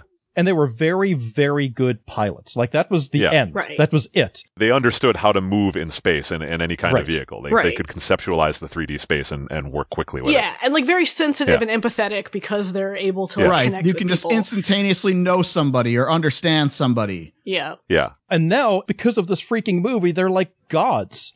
Like, what the hell, man? You Like, know, Gerald, pull a it real back. robot is all about the militaristic application where the power is in the pilot, whereas a super robot, the power is in the machine, and all that's out the fucking window now. Or maybe it's to the nth degree now because new types are now Super Saiyan God level 10. Right, like bullshit. We learn that one of these characters in this movie is deceased, and the Gundam that they're chasing is piloted by a ghost. Now, if that character is deceased and she is still conscious in space, does that make her a space ghost?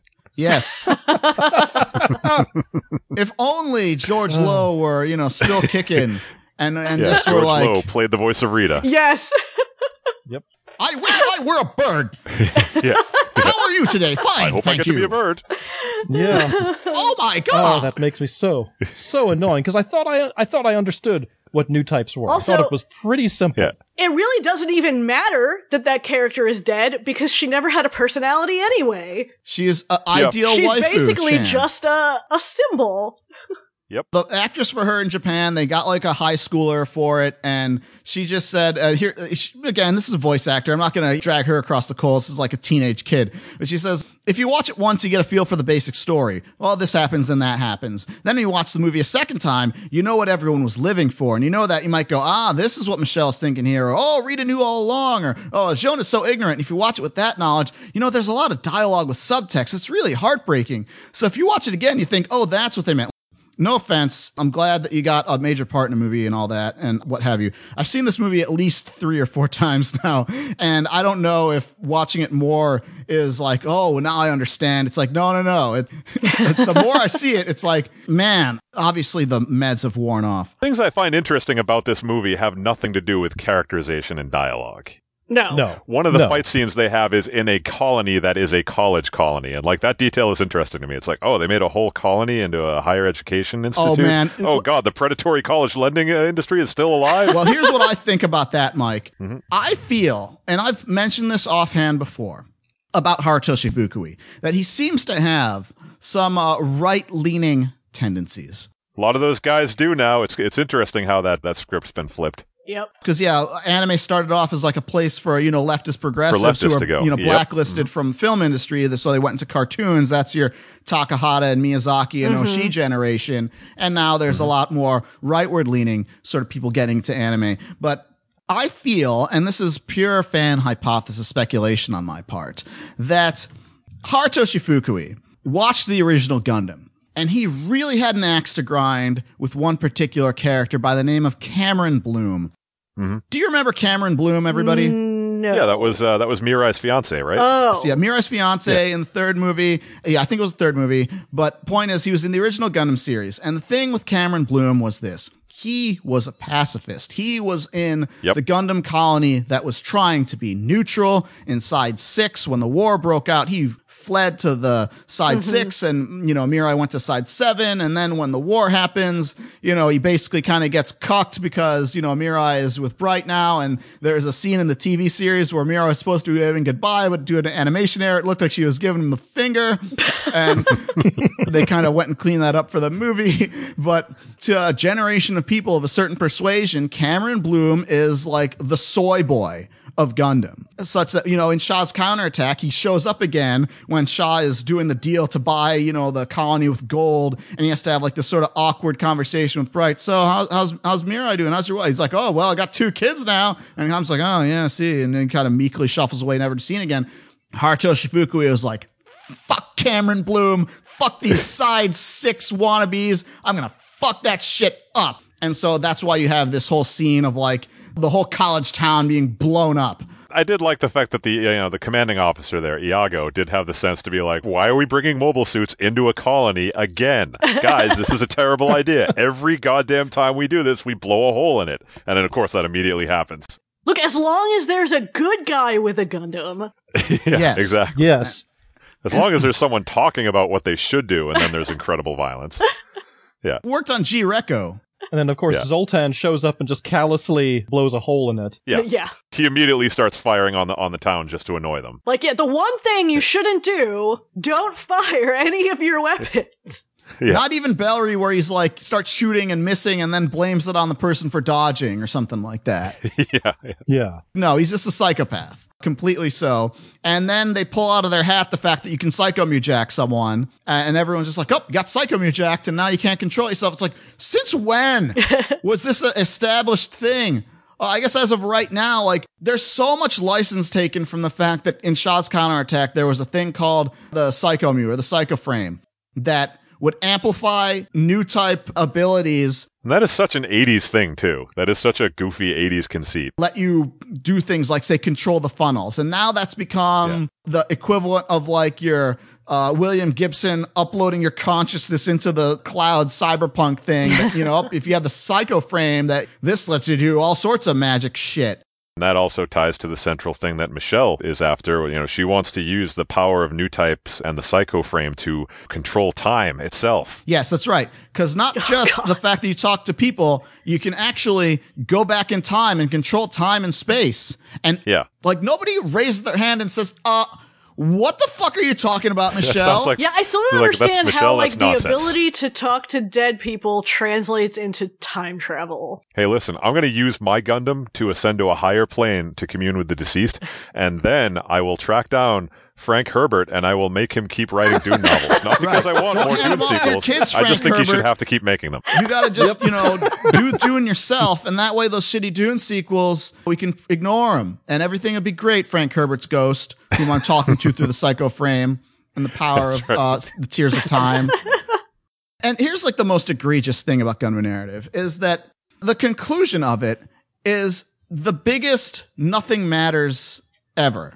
Because the whole time, you're like sort of waiting for Itchy and Scratchy to get to the fireworks factory, and then all Poochie the dog is doing. Like, we were talking about the Fathom Events things, right, with the premiere. I went and I saw the Shah's counterattack one, which was a little afterwards. I was disappointed because they didn't even have the decency to give us the 4K restoration of Shah's counterattack. They took the Blu-ray that was 1080p. They literally just took the Blu-ray, and hit play on it, and it doesn't look. I went to that good. too. I was disappointed because they played Char's counterattack, but go on. Well, hold on, because I'm getting to that, Gerald. The thing about Shah's counterattack that struck out to me on this rewatch was all the super iconic moments of Shah's counterattack that are immortalized forever in video games and sequels and things like that are the opening scene and the last 15 minutes of the picture. And the other 100 minutes is shit nobody fucking cares about, nobody talks about, except for maybe the horse battle between Amuro and Shah, you know, when they're on the colony. That's a good part. And then the rest of it is characters nobody fucking cares about. Yugune and Quest Pariah and Hathaway and what have you doing nothing. We paid our money to see the final confrontation between Amuro and Shah, between Federation and Zeon, and that's what we got, and that's what everyone talks about just in those 15 minutes. Well, the finale of Gundam Narrative was, you know, okay, we got to go bigger than Unicorn and say that somehow this is going to result in a Alfonso Cuarón gravity scenario, or if you blow this stuff up, it's going to send all this debris to planet Earth and be worse than any colony drop. And where's all the heroes of Gundam Unicorn? Well, surprise, surprise, they show up at the end and save the day in the Garden Series Jr. because, oh yeah, Haruto Shifuku is like, yeah, that shit blew up in Gundam Unicorn, didn't it? Oh, well, here's the other one that we didn't tell you about exists. They had a backup. It looks exactly the same. We got a separate copy. And then the hero of Gundam Unicorn, Bonahair Lynx, shows up, saves the day, basically, you know, Prez Bhutan, and that's basically it. Gets one line, and it concludes by saying, you know what we said at the beginning, we lied. The Unicorn Gundam has not been dismantled. We got it right here, tucked away for safekeeping. The Unicorn Gundam will return in a sequel that is yet to be made. Stay tuned, kids. Christ. None of this stuff ends up mattering. It's 100% side story, incidental. Before I showed you guys Gundam Narrative, I showed you guys something else called Twilight Axis, which was a web series that was conceived also like as promotion for just the Universal Century stuff, real solid stuff that it's impossible to frickin' find information about, because that's how Sunrise manages Gundam for some reason. It's like you can't find stuff. No. Oh, well, you have to see it for the 2 weeks that we give it to you for free, and then it's gone. Yes. That you never know about. Yeah, it's on streaming for 6 hours.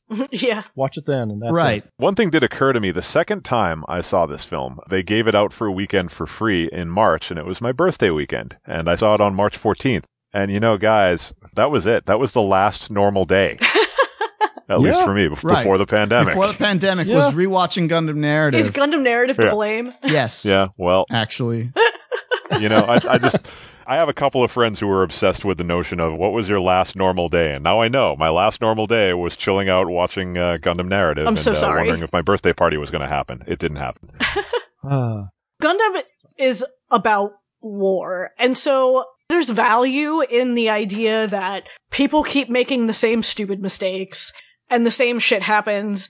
And sometimes, as annoying as it is, like, despite the fact that horrible shit happens, people refuse to learn from it. But there's a difference between telling a story with that theme and just making things that don't matter.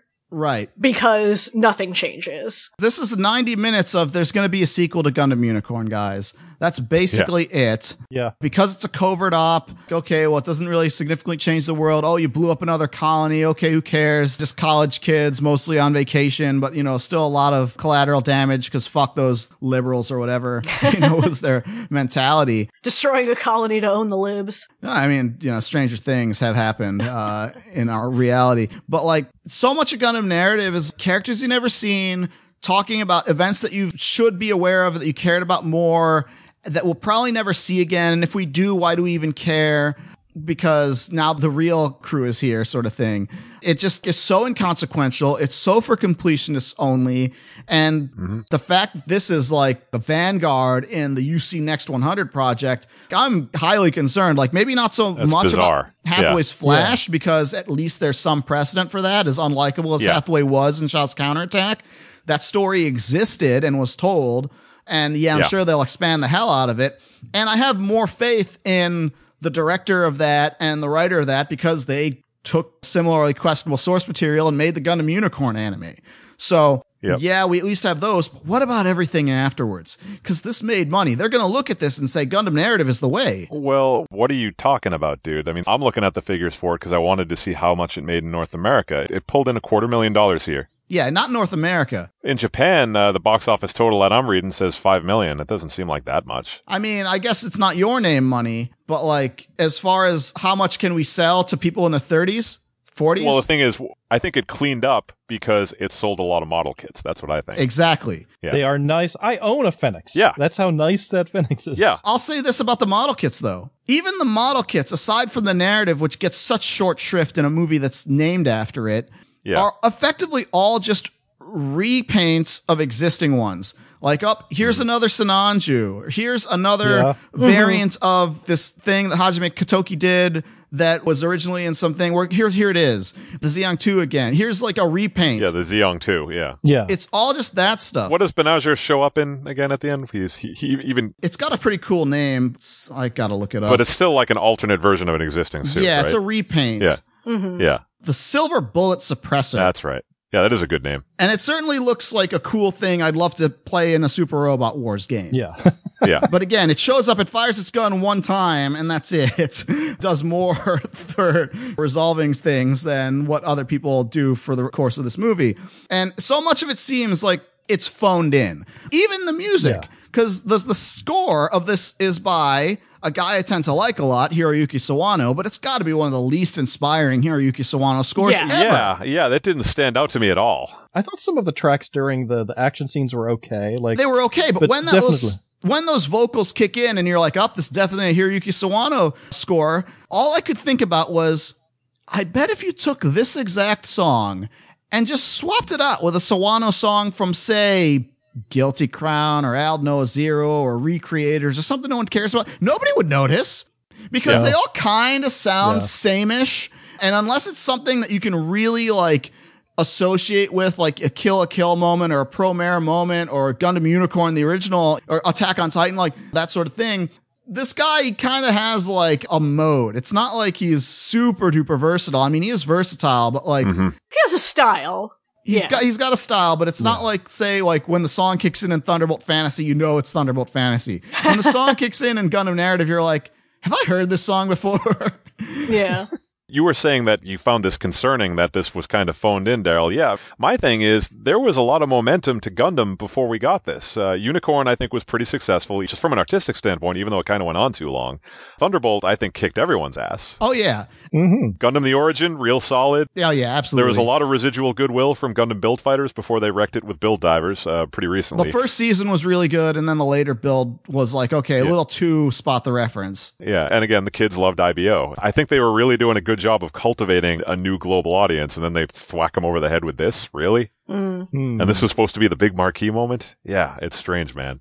Yeah, given how good Thunderbolt was, it's like I want to have some hope for new UC things, but part of me is like, I feel like if they're going to do any more UC, I'd either have it be like stupid comedy things like Gundam-san, or like maybe they should just start doing like weird alternate, like not MSV. Like the AU Gundams that we have, but like the equivalent of like those like Marvel What If comics or whatever. It's like that's kind of what MSV is. It's all the stories that didn't make the original anime and like the weird prototype suits. Yeah. I wrote this down, and I know that I'm the only person who would be annoyed by this, only because this sort of writing annoys me in Gundam NT. But there was this line where one guy, where like they're rushing out to the mech, and it says like, the narrative booster pack uses universal specs, right? And this pissed me off so much because they just say that just so they can attach a booster to it. Why don't they just say... It's so he can take the booster that was from the narrative and put it onto his own side grunt thing so he can get to the fight. I got that part, but there are other parts of the script where they'll just offhandedly say something, and I'm thinking, how is anyone supposed to parse what that means? Like, I can do it just because I'm a maniac. You parsed that line, and I know about Gundam. And you don't have to know about Gundam, though. Like, in that case, he's just talking about, he's some random schlub side character who you think is going to get killed, and therefore you have some concern because he's like a person who's like an average grunt caught up in this shit. And he's just like, well, what do I do in the midst of this conflict? Oh, that narrative, because it's got a bunch of spare shit lying around. All he's asking is, can I take that and use it myself? And then say that. He did say that. You don't need any lore or any knowledge of anything like that. Yeah, it's less about Gundam and more about just the context. Yeah. I don't know. I'm like annoyed by that type of writing. If the spec's universal and then he shows up next scene with the other robot's booster, that's not that type of writing. That's just what words in English mean. The whole movie is full of like worse stuff than that. Just throwaway lines. That's not throwaway. That's just so we don't ask how he can do that. I think really the stuff is like, why does Zoltan go completely insane? Like at first he's like kind of a hammy, sort of Kefka-y kind of guy.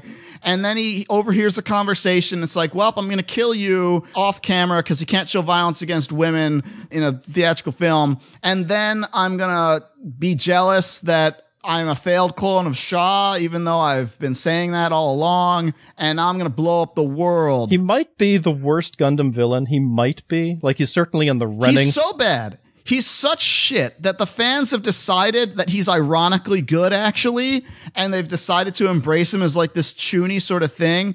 And there's this great extra on the Blu-ray. Oh, yeah, yes. Which is written by Harutoshi Fukui himself, by the way. He wrote it a week after the movie came out, which is Zoltan Akinen explains the Universal Century in 3 minutes. And it actually is really funny because he's got like a bunch of descriptions and a bunch of like really memeable captioned images of like descriptions of like the characters in previous Gundam. But again, it's an exercise in, hey, remember Gundam? This sure was fun.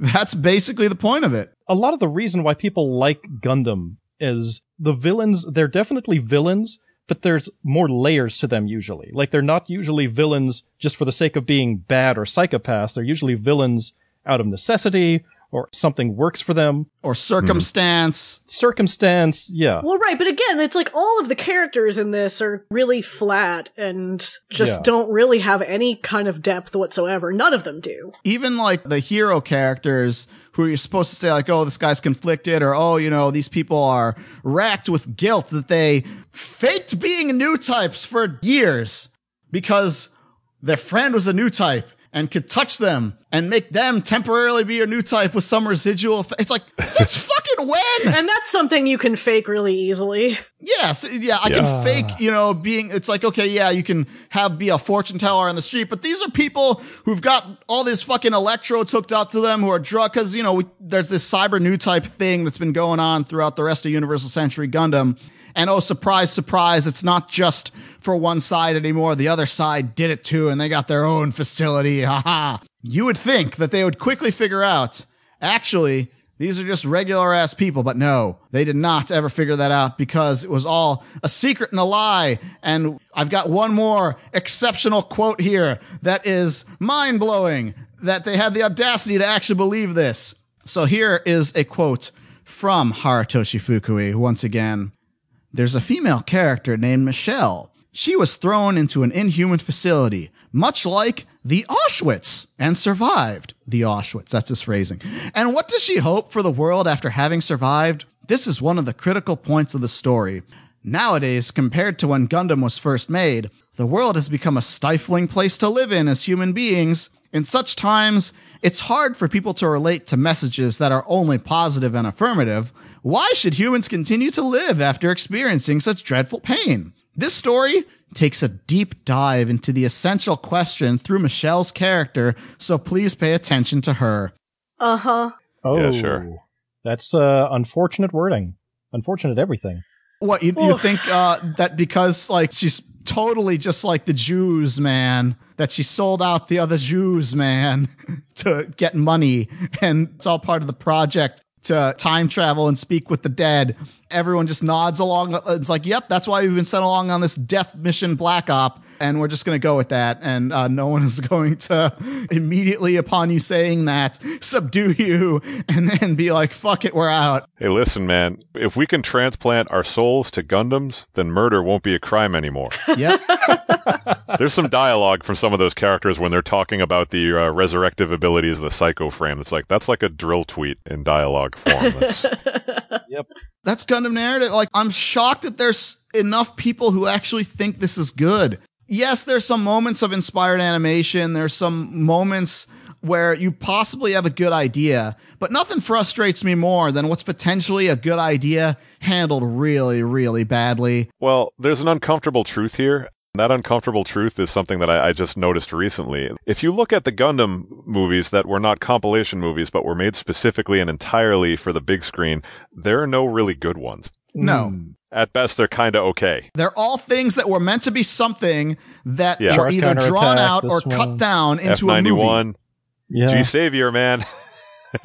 Yeah, you're right. Yeah, the Awakening of a Trailblazer. They were all movies that had some good things to them, but were not really very good movies. I'm concerned that this one seems like such a horrible idea, like even on paper. Oh yeah, this is the kind of movie where I would have gotten in trouble if I had written a review of it for Anime News Network, because I would have spent the entire time by name calling out all the people who made it and saying, why did Harutoshi Fukui write this screenplay and then say to himself, okay, that's good. I think we're done here. Right. Yeah. How could you say that? Someone had to approve these things, and they approved that now this is how Gundams work. This is how new types work. In Harutoshi Fukui's mind, he thinks it's supposed to be one person's speculation. Unfortunately, that is not what happens here because there is nothing to cast possible aspersion to it. There's no other character saying, actually no, or there's no other event that says maybe it's not that way. It's just the equivalent of, like I said, Liam Neeson declaring with his Jedi authority that this is how Jedi work, and you have to have little bacteria things called midichlorians in you, and you've got a high count for that. And that's just how it is. That's effectively what happens here. He's got a quote where he thinks he did what you said, but he did not. He says, in this movie, we deal with the subject of new types. We venture into territory that the previous series didn't. I think there are pros and cons to that. That said, it's not material that I came up with on my own. If you infer from the previous material, it's the logical conclusion. Michelle explains it halfway through, and I hope people who have seen the older Gundams will go, oh, if you think about it, that makes sense. Oh my god. Again, this is Harutoshi Fukui getting into nerd fights over Gundam for decades, being like, I think that this is how the Force works, or this is how new types work, and this is how the Psycho Frame, what it really is. And the real answer is that Yoshiki Tomino didn't fucking think about these things. He just was like, I just need something to do some shit. And that's exactly how George Lucas thought when he was like, I just need something to do some shit. I think this is the problem.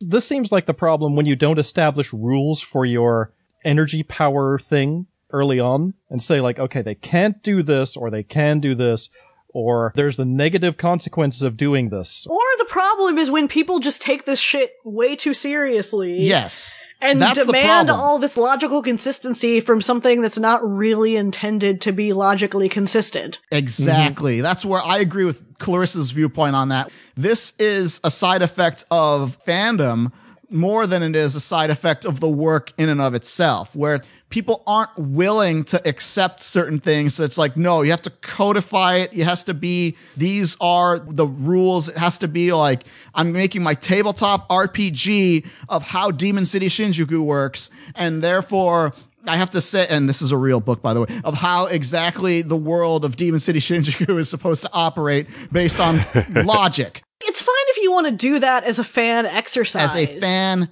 exercise and pursuit. Yes. Yeah, but like, you can't necessarily tie the entire franchise to that. Yeah, you can't then go and declare post hoc, this is how it works, and you shall not deviate from it, because like you're talking about like, here's the nuts and bolts of how this stuff is, and you leave no possible way for someone to say, well, maybe that's just how that character thought it was, and she went off the deep end this way thinking that, but It turned out that maybe she might be wrong. That level of nuance isn't there. Like, you can say, you can make a movie about the Joker, and in that movie you can cast aspersions to be like, well, is this really this, or is this really what happened? Such that people didn't get mad at that movie for saying, how dare you reveal the origin of the Joker, because there's all this stuff in there that kind of like throws a, well, maybe not, or maybe this happened, or maybe it was this. And so that's really, if you're going to tell a story about the nuance of something that is inherently abstract, like the Tomino concept of new types, that's really where you need to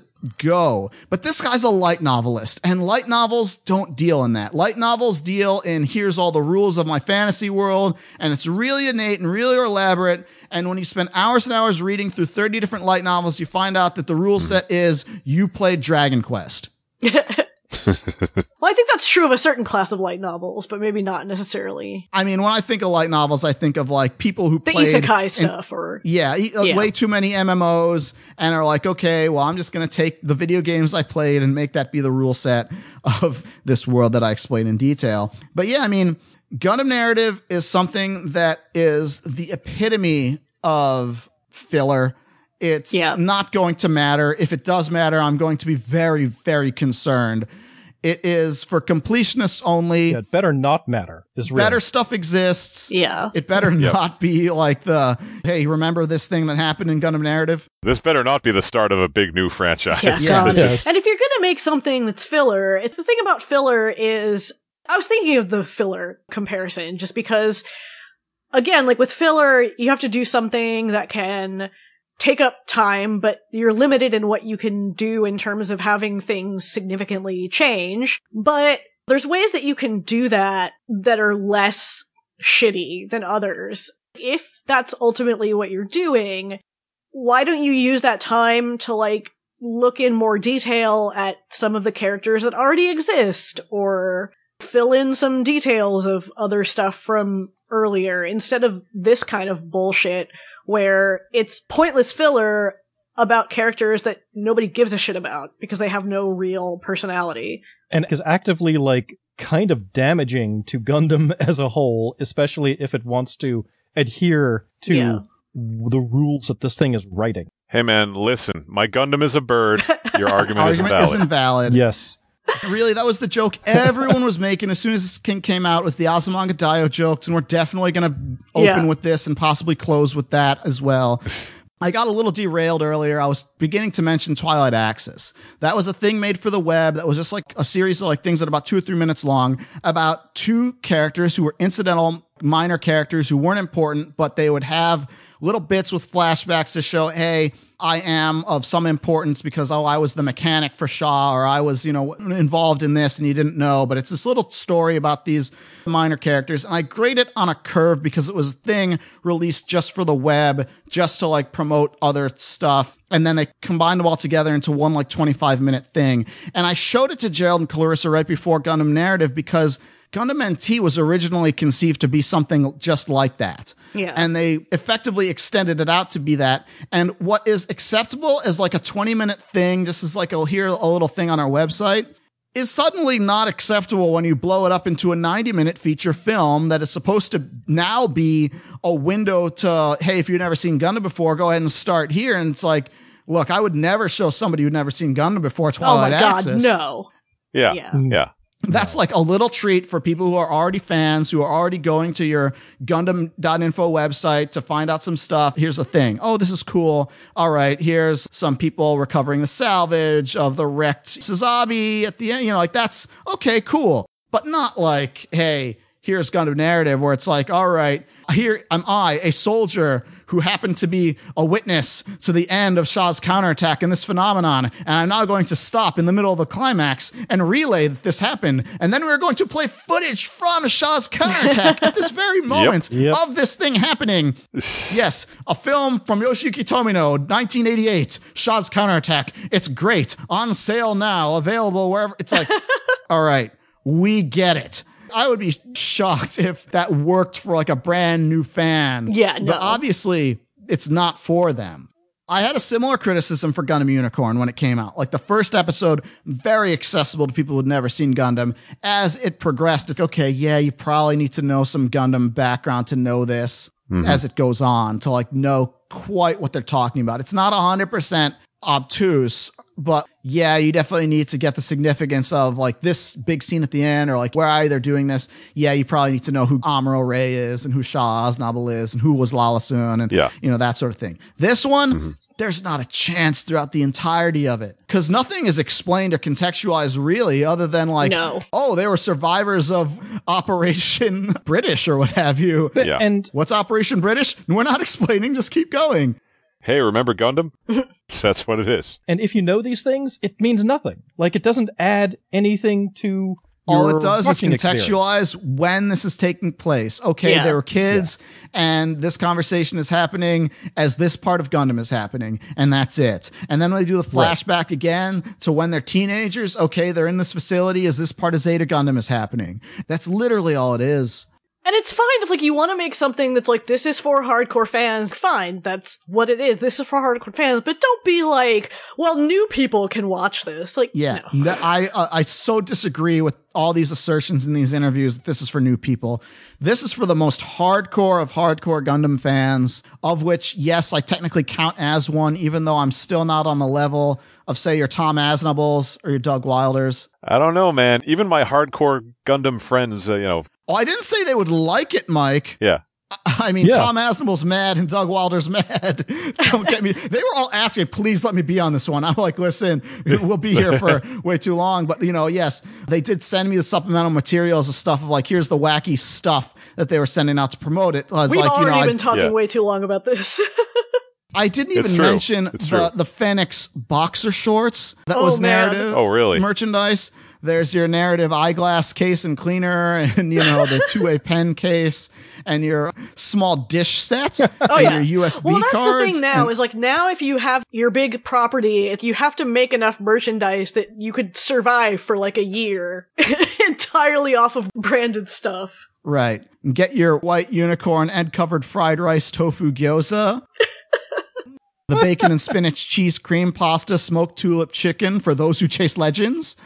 The black sauce okonomiyaki shaped like the black, all this stuff was part of just tying things in. Yeah. There's so much crazy stuff for this, and that's who it's for, and that's it. And my sincere hope for this UC Next 100 project is that they take some stock and they try and make this stuff accessible to at least be like the impression like, yeah, stuff happened before. Yeah, I can go check it out if I'm interested, but it's not relevant to this story here and now necessarily. They just sort of acknowledge it. And if you want it, it's there. Or like move forward enough in time that that other stuff, it didn't happen so recently. Well, sure. Next 100 years after Shaw's counterattack, Clarissa, remember. Well, sure. But, yeah. But thematically move ahead. Yeah. Not just chronologically move ahead. Because Tomino, when he was making F91, when he was making Victory, he was like, okay, I'll set it this many years after and this many years after. But thematically, it's still just a rehash. Sure. And people are like, okay, I don't give a shit. That's why you needed G Gundam. That's why you needed Gundam Wing. That's why you needed stuff like that. Yeah. Is so people could be like, all right, I don't need to worry myself about this minutia. And Gundam Narrative is a movie that's 90 minutes of minutia. Right. Yes. And claims otherwise are absurd. I feel like so much of Gundam continuing to be successful is because of those alternate Gundam properties that have been so successful and so accessible, and that they're able to put out new ones constantly where each one is a separate thing and you don't have to catch up on this whole thing. And I don't know, man. I mean, I guess maybe they're gonna continue doing other, like, AU Gundam series alongside it, but I hope that the emphasis on all of these other UC projects doesn't kind of hamstring making these other more accessible titles. I want more ridiculous Gundam, like the first season of Gundam Build Fighters, or the one that inspired that 3-episode series. Oh yeah, Gunpla Builders. Gee. That's it, Gunpla Builders. I love that. Yeah. Ridiculous. And yeah, the 2010s overall was a decade in which the Universal Century setting as a concept was revived as like this sort of prestige format production sort of thing. Yeah.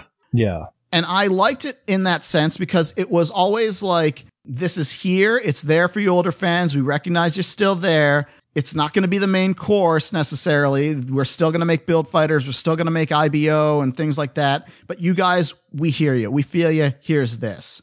I don't want to see happen for the 2020s. Even though I am one of those older generation fans, I don't want this UC Next 100 project to be the forefront such that the other efforts are pushed to the side. I want them to continually reinvent Gundam and make it reaccessible to the Zoomer generation and what have you. Yep. Through whatever means. Maybe it's time to finally, not just in Twilight Access, have a main character who's a lady. I know it's antithetical to your Fujoshi audience. See Final Fantasy. I see like, you know, the old woman in her walker being like, Final Fantasy had women characters in it. It's like, all right, Grandma, let's get you to bed.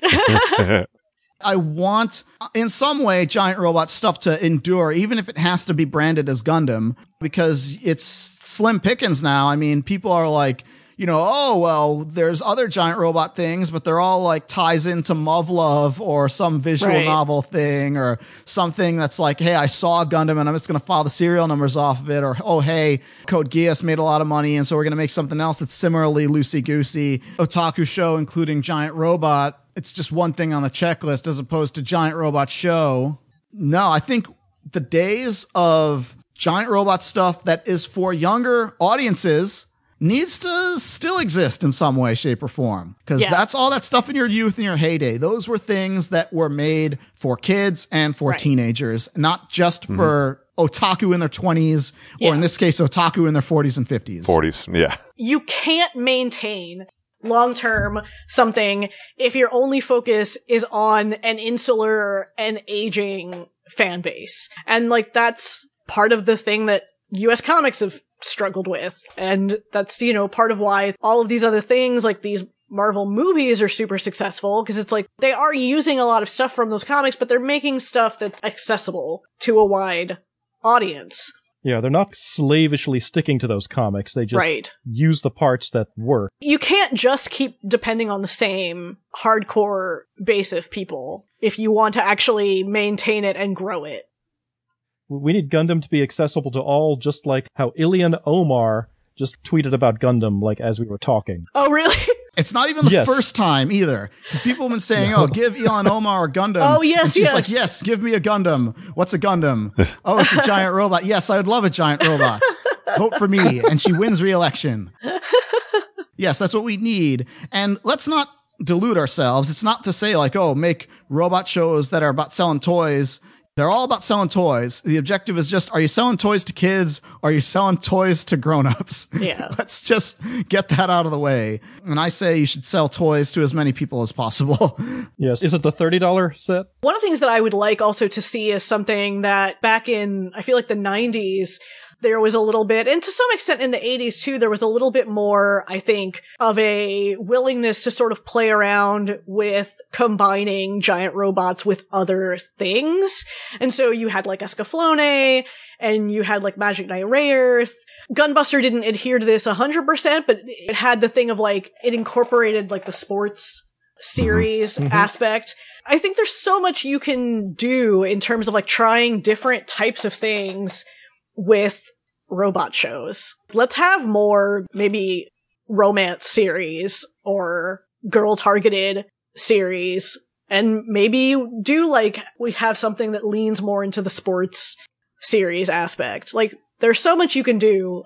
Don't just keep reiterating the same exact thing over and over. Well, how about this, Clarissa? Let's meet you halfway, and I will read from you now the official pitch for UC Next 100 from the website Gundam.info, oh boy, as translated from the Japanese. Oh boy, Gundam.info. Beginning from the battle between Amuro and Shaw in Mobile Suit Gundam Shaw's Counterattack, it is a Universal Century saga that connects with Mobile Suit Gundam UC, that's short for Unicorn. From there, titles depicting the next 100 years in Universal Century will be created as new series.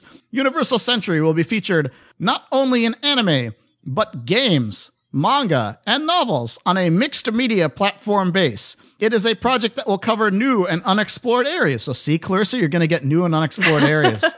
The monkey's paw curls. We'll see what they mean by new and unexplored.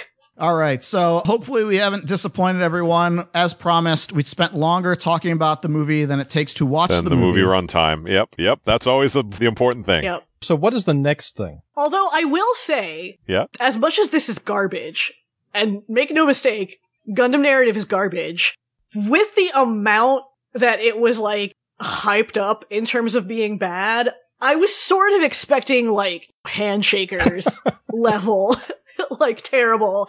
And it's not that. It's the same thing that happened to me with G-Reco, right? People hyped up G-Reco as being like so bad, and then I watched it, I'm like, this isn't that incomprehensible. I can understand what's going on. It's just dumb. I was going to say, it's kind of gleefully incoherent, but it has fun characters and great mobile suit design, so I was sold. Yeah, it's still, like I said, NT is still garbage. Like, I'm not saying that it's good, but I think I was expecting like something so incredibly dire. Oh yeah, no. I mean, it's a kind of movie that'll just leave you like alternately kind of irritated and just profoundly bored and trying to stay awake. And then there's maybe 7 minutes total of really good premium mecha fight stuff. I guess how we sold it was, it may not be the worst Gundam that you've ever seen, but it's definitely in the running. And I definitely think this is in the running. Like I said, this is a thing that you would watch if you've run out of Universal Century stuff that's great to watch and you just need to like complete the set. Right. That's really the only recommendation I can give this to. Like, I can't in good consciousness be like, hey, check this out, everybody. Yeah. The way I can for like everyone go watch The Origin. Yeah. I mean, I all you need to do, Daryl, is just put this next to Gundam Unicorn and Gundam The Origin and Gundam Thunderbolt, the prestige Universal Century projects of the last 10 years. And how does it compare to them? It's the worst, yeah. It's terrible. Yeah. That's why, again, I point my finger at the producer, at the senior production staff, and I'm just like, how did you get to a point where you looked at this movie when it was finished and said, okay, it's good, let's put it out there? Because they worked at a release date and probably worked backwards. Maybe they did have a release date. There are so many things that I wonder about that. Yeah. So many people had to sign up on this. How did everybody just agree, like, this is fine? Kind of thing I wonder about. The script. Like, what did the early draft of this... And it's not even like a live action thing where you can reshoot and like, retool it based on like, because we were talking about Star Wars and Disney and Marvel and stuff like that, which was like extensively redone and what have you. And in the case of the last Star Wars movie, they're still writing the movie as they're filming because they still have that little idea of what to do. But like in this case, you're not going to draw whole parts of the movie and then cut it out. Right. They don't have that in there. So it's like somebody at some point was like, yes, this is where we're going with it, and we are fine with that. Right. They had the script, and they rewrote the script to this. This is the edited script that we got. And I mean, was there really enough of a time crunch that there was a situation where like, well, this isn't good, but we have to get it out? Like, I doubt it. Yeah. It's a shame. Like, I wanted it to be better, but it's one where I can't even say like the idea is good. Like, I think it's just... Right. Like, I don't even think it's a good idea executed badly. A real bad idea, poorly executed. The only redeeming factor is that it's pretty and there's a couple good fight scenes. Yes, very. It's pretty occasionally. Well, yeah. And there's a couple good Not fight even scenes. consistently, yeah. Right. So yeah, hopefully we lived up to the Since the Bungle 1 year buildup of this episode. If not, I'm sorry. You can unpledge now. I think a lot of people just pledged to hear this one and get it, and then once they've got it, they're gonna cancel their pledges. By all means, do that. We're in the middle of fucking pandemic. Got to do what you can to survive. But Gerald, you brought up a good question there, and the question is, what's next? One of the worst animes ever was brought up to me earlier this week. Or last week, but I don't know. That might be too much. Does it have to be a worst anime ever? Can it be just something like Overman King Gainer? I mean, Overman King Gainer, I would watch. Like, I would just watch that. Yeah, I have that in my library, and I've seen it. I loved it. I thought it was really cool. I only saw like the first episode or so. Most people only ever saw the opening credits, and it's like that's all that ever lived on. I mean, it is idiosyncratic. It's not as incoherent as G-Reco, but it is definitely kind of very Tomino strange. How does it measure up to Wings of Reen? Oh, it's much better than that. Yeah. How does it measure up to Zabungle? How does it measure up to Zabungle? It's better than Zabungle. Yeah, I know. Yeah. Basically, that's why I was saying it may not have to be a torture test, but what was Gerald's proposition that maybe it's too bad? Remember in JCon 2000 or 2001 when we sat in that video room and watched Technolize?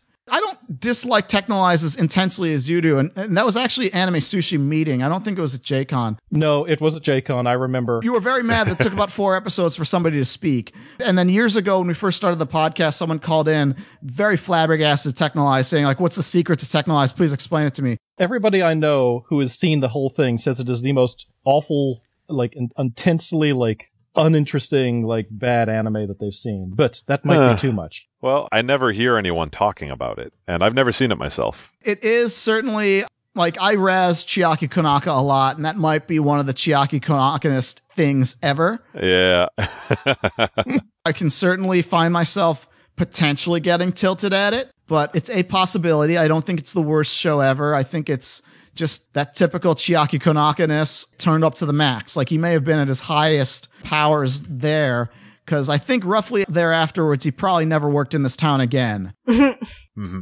I don't know exactly what the timeline is. Well, it's tough, because if you go further than Technolize, then you get to kind of stuff like Chargeman Ken, which I would joyfully watch. Oh, I mean, Mike Toole is like the Chargeman Ken advocate. Well, but, I mean, that you would need to have someone else on. It would be a conflict of interest for me. Remember, I helped produce that thing.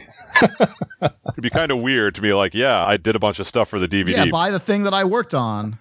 I'm saying that now. Here's my pitch. Buy the thing that I worked on. All right. Buy my book. Yeah. Buy my Astro Ganger. I did work on Astro Ganger. I did the back of box copy. Astro Gangerific. Perhaps what we can do is we can open it up to the people and say, first off, what should our next goal be that will probably take us a while to hit? Obviously. Well, that's my other question is this just in general, or are we specifically like, what's the next now that you hit Mike's this goal, gonna be on? Now that we've hit this goal, do we need to do that any further? Like, I feel like this is acceptable as a goal to hit. I don't think we need to say like, oh, get us up to the next tier necessarily. I think we should set a different sort of goal. I think what is likely to happen is what you predicted, is that your numbers will sag a little bit because people that wanted this got it, and they'll unpledge. And then you can set a different, like, what was a $200 goal? I mean, really, we're more about number rather than amount. So maybe we'll set another goal to be like, once we have this number of people backing, then bring you on. I think right that's now, more important than your raw dollar amount, is how many supporters you have. I agree. Yeah. We didn't really know how Patreon worked and stuff a year ago. Right now, it's kind of hovering about 175 or so. Maybe 300 might be the next marker or what have you. Yeah. But we'll work on it. We'll have to think about something. But, we'll think about it. Yeah. Nothing we just said is in stone. Every time I say that, the stupid idea we threw out, offhandedly ends up becoming the idea. We'll actually think about it. So we'll conclude show number 192 of the Anime World Order podcast. Once again, our website is www.animeworldorder.com, with our email address being animeworldorder@gmail.com, and we would like to hear from you. You can either leave us a comment on that webpage or send us an email. I would like very much to hear from everyone who saw Gundam Narrative in the theater And I would especially like to hear from the people who like it and tell us why, because there are, as I look at reviews on social media, people who liked Gundam Narrative. I think you're crazy, but I want to hear from you. Explain yourselves. Yeah. And I also want to hear from you if you also really hated the movie and want to validate everything that we just said over the last 2 hours. And have something funny that we didn't cover, that like a funny laugh line. Some aspect we didn't point out, because man, we can just be here all day. I haven't really, barely, if you've seen the movie, we barely talked about the actual nuts and bolts of the movie. And we could. I'm choosing not to. Let us know. All I'll say is a major character in the film is a ghost. That's right. Not exaggerating that in any way. Nope. Thank you very much, Mike, for coming back on. It's always a pleasure to hear from you. It's always a pleasure to check in. The damage you've been inflicting upon our psyches is well deserved, well welcomed, and I eagerly anticipate seeing what stuff you guys are planning over at Discotech. I understand that you are tentatively planning on firing up the Mike Toole Show again. Well, that's something that I have many irons in the fire, but I'm not trying to rush it. I'm waiting for them to coalesce. In the meantime, I've done some hosting stuff for Anime News Network. I hosted the premiere of a show called GB8 over the summer, which was kind of this weird Yoshitaka Amano samurais from the past transported to the near future to fight zombies. I just recorded a little kind of fireside chat with the two principals behind the streaming site Retro Crush. Oh, nice. That should be showing up on Anime News Network in another week or two. It'll be out by the time we post this, probably. Actually, no, we have to have this out before the Blu-ray comes out. I think that fireside chat is scheduled like sometime in the next 2 weeks. So they should hit around the same time, right? Yeah, I think so. Yeah, probably. Maybe. Anyway, that's what I got going on. For Discotech, I have promised a commentary track for a film that we're releasing on Blu-ray. I haven't recorded it yet or delivered it, so I'm not going to talk about it any more than that. But yeah, I'm trying to get back in the commentary game. I haven't done one of those in a couple of years. Ooh. Yeah, unfortunately, the license to Lock the Superman went to Sentai Filmworks, so I can't get a commentary track where you just say, we must kill Lock the Superman! We must kill Lock the Superman! Yeah, I'm happy to get that on Blu-ray. Also, it's cheaper than the Japanese version, which is cheap. That was only like 3,500 yen. Yeah. But it's a bummer that they didn't include the dubbed version. I want the OVAs too, especially with that Lock the Superman dub. Space Warriors. Space Warriors. Well, I'll look forward to that. Those commentary tracks are great. Yes. Maybe someday I will know enough about one thing that I could conceivably record one of those. I'm going to do a ridiculous fan recording of Gale Force the movie and just put it out there and see who downloads it. Yeah. See who the hell wants to try to sync that up. I don't know. That's one of those titles that's like, if we ever got the license to that at Discotech, Gerald, I'd call you up right away to do some kind of extra. Yeah, just as soon as they find out which Yakuza family owns, that portion of Artmic. Wasn't that tied up in Artmic, which is just like, oh my god. Gonna have to hire the Dragon of Dojima to work that one out. Yeah, that's right. You just beat Yakuza Kiwami, Mike. I felt a shockwave right now. Yeah, I beat Yakuza Kiwami, and I have to take a break, and I'm going to play the new Sakura Wars game, which has been sitting on my shelf for months. Then I'll do Kiwami too. It is fun. And then once you beat that new Sakura Wars, you can watch the anime that's set after the game, afterwards, but came out here before. Yeah, which I have avoided compulsively because I don't want to watch the anime until I finish the game. Right. Well, it's always a pleasure to be on the show, guys. Yep. Thanks a bunch for having me on. I'm starving and really want to eat dinner now, so. Oh, yeah. No, absolutely. I'll leave you with so that. Much. Thank you. For letting us torture you with this movie. Then have a good night, guys, and I'll talk to you soon. Thank you very much, Mike. Thanks. And we'll see you next time.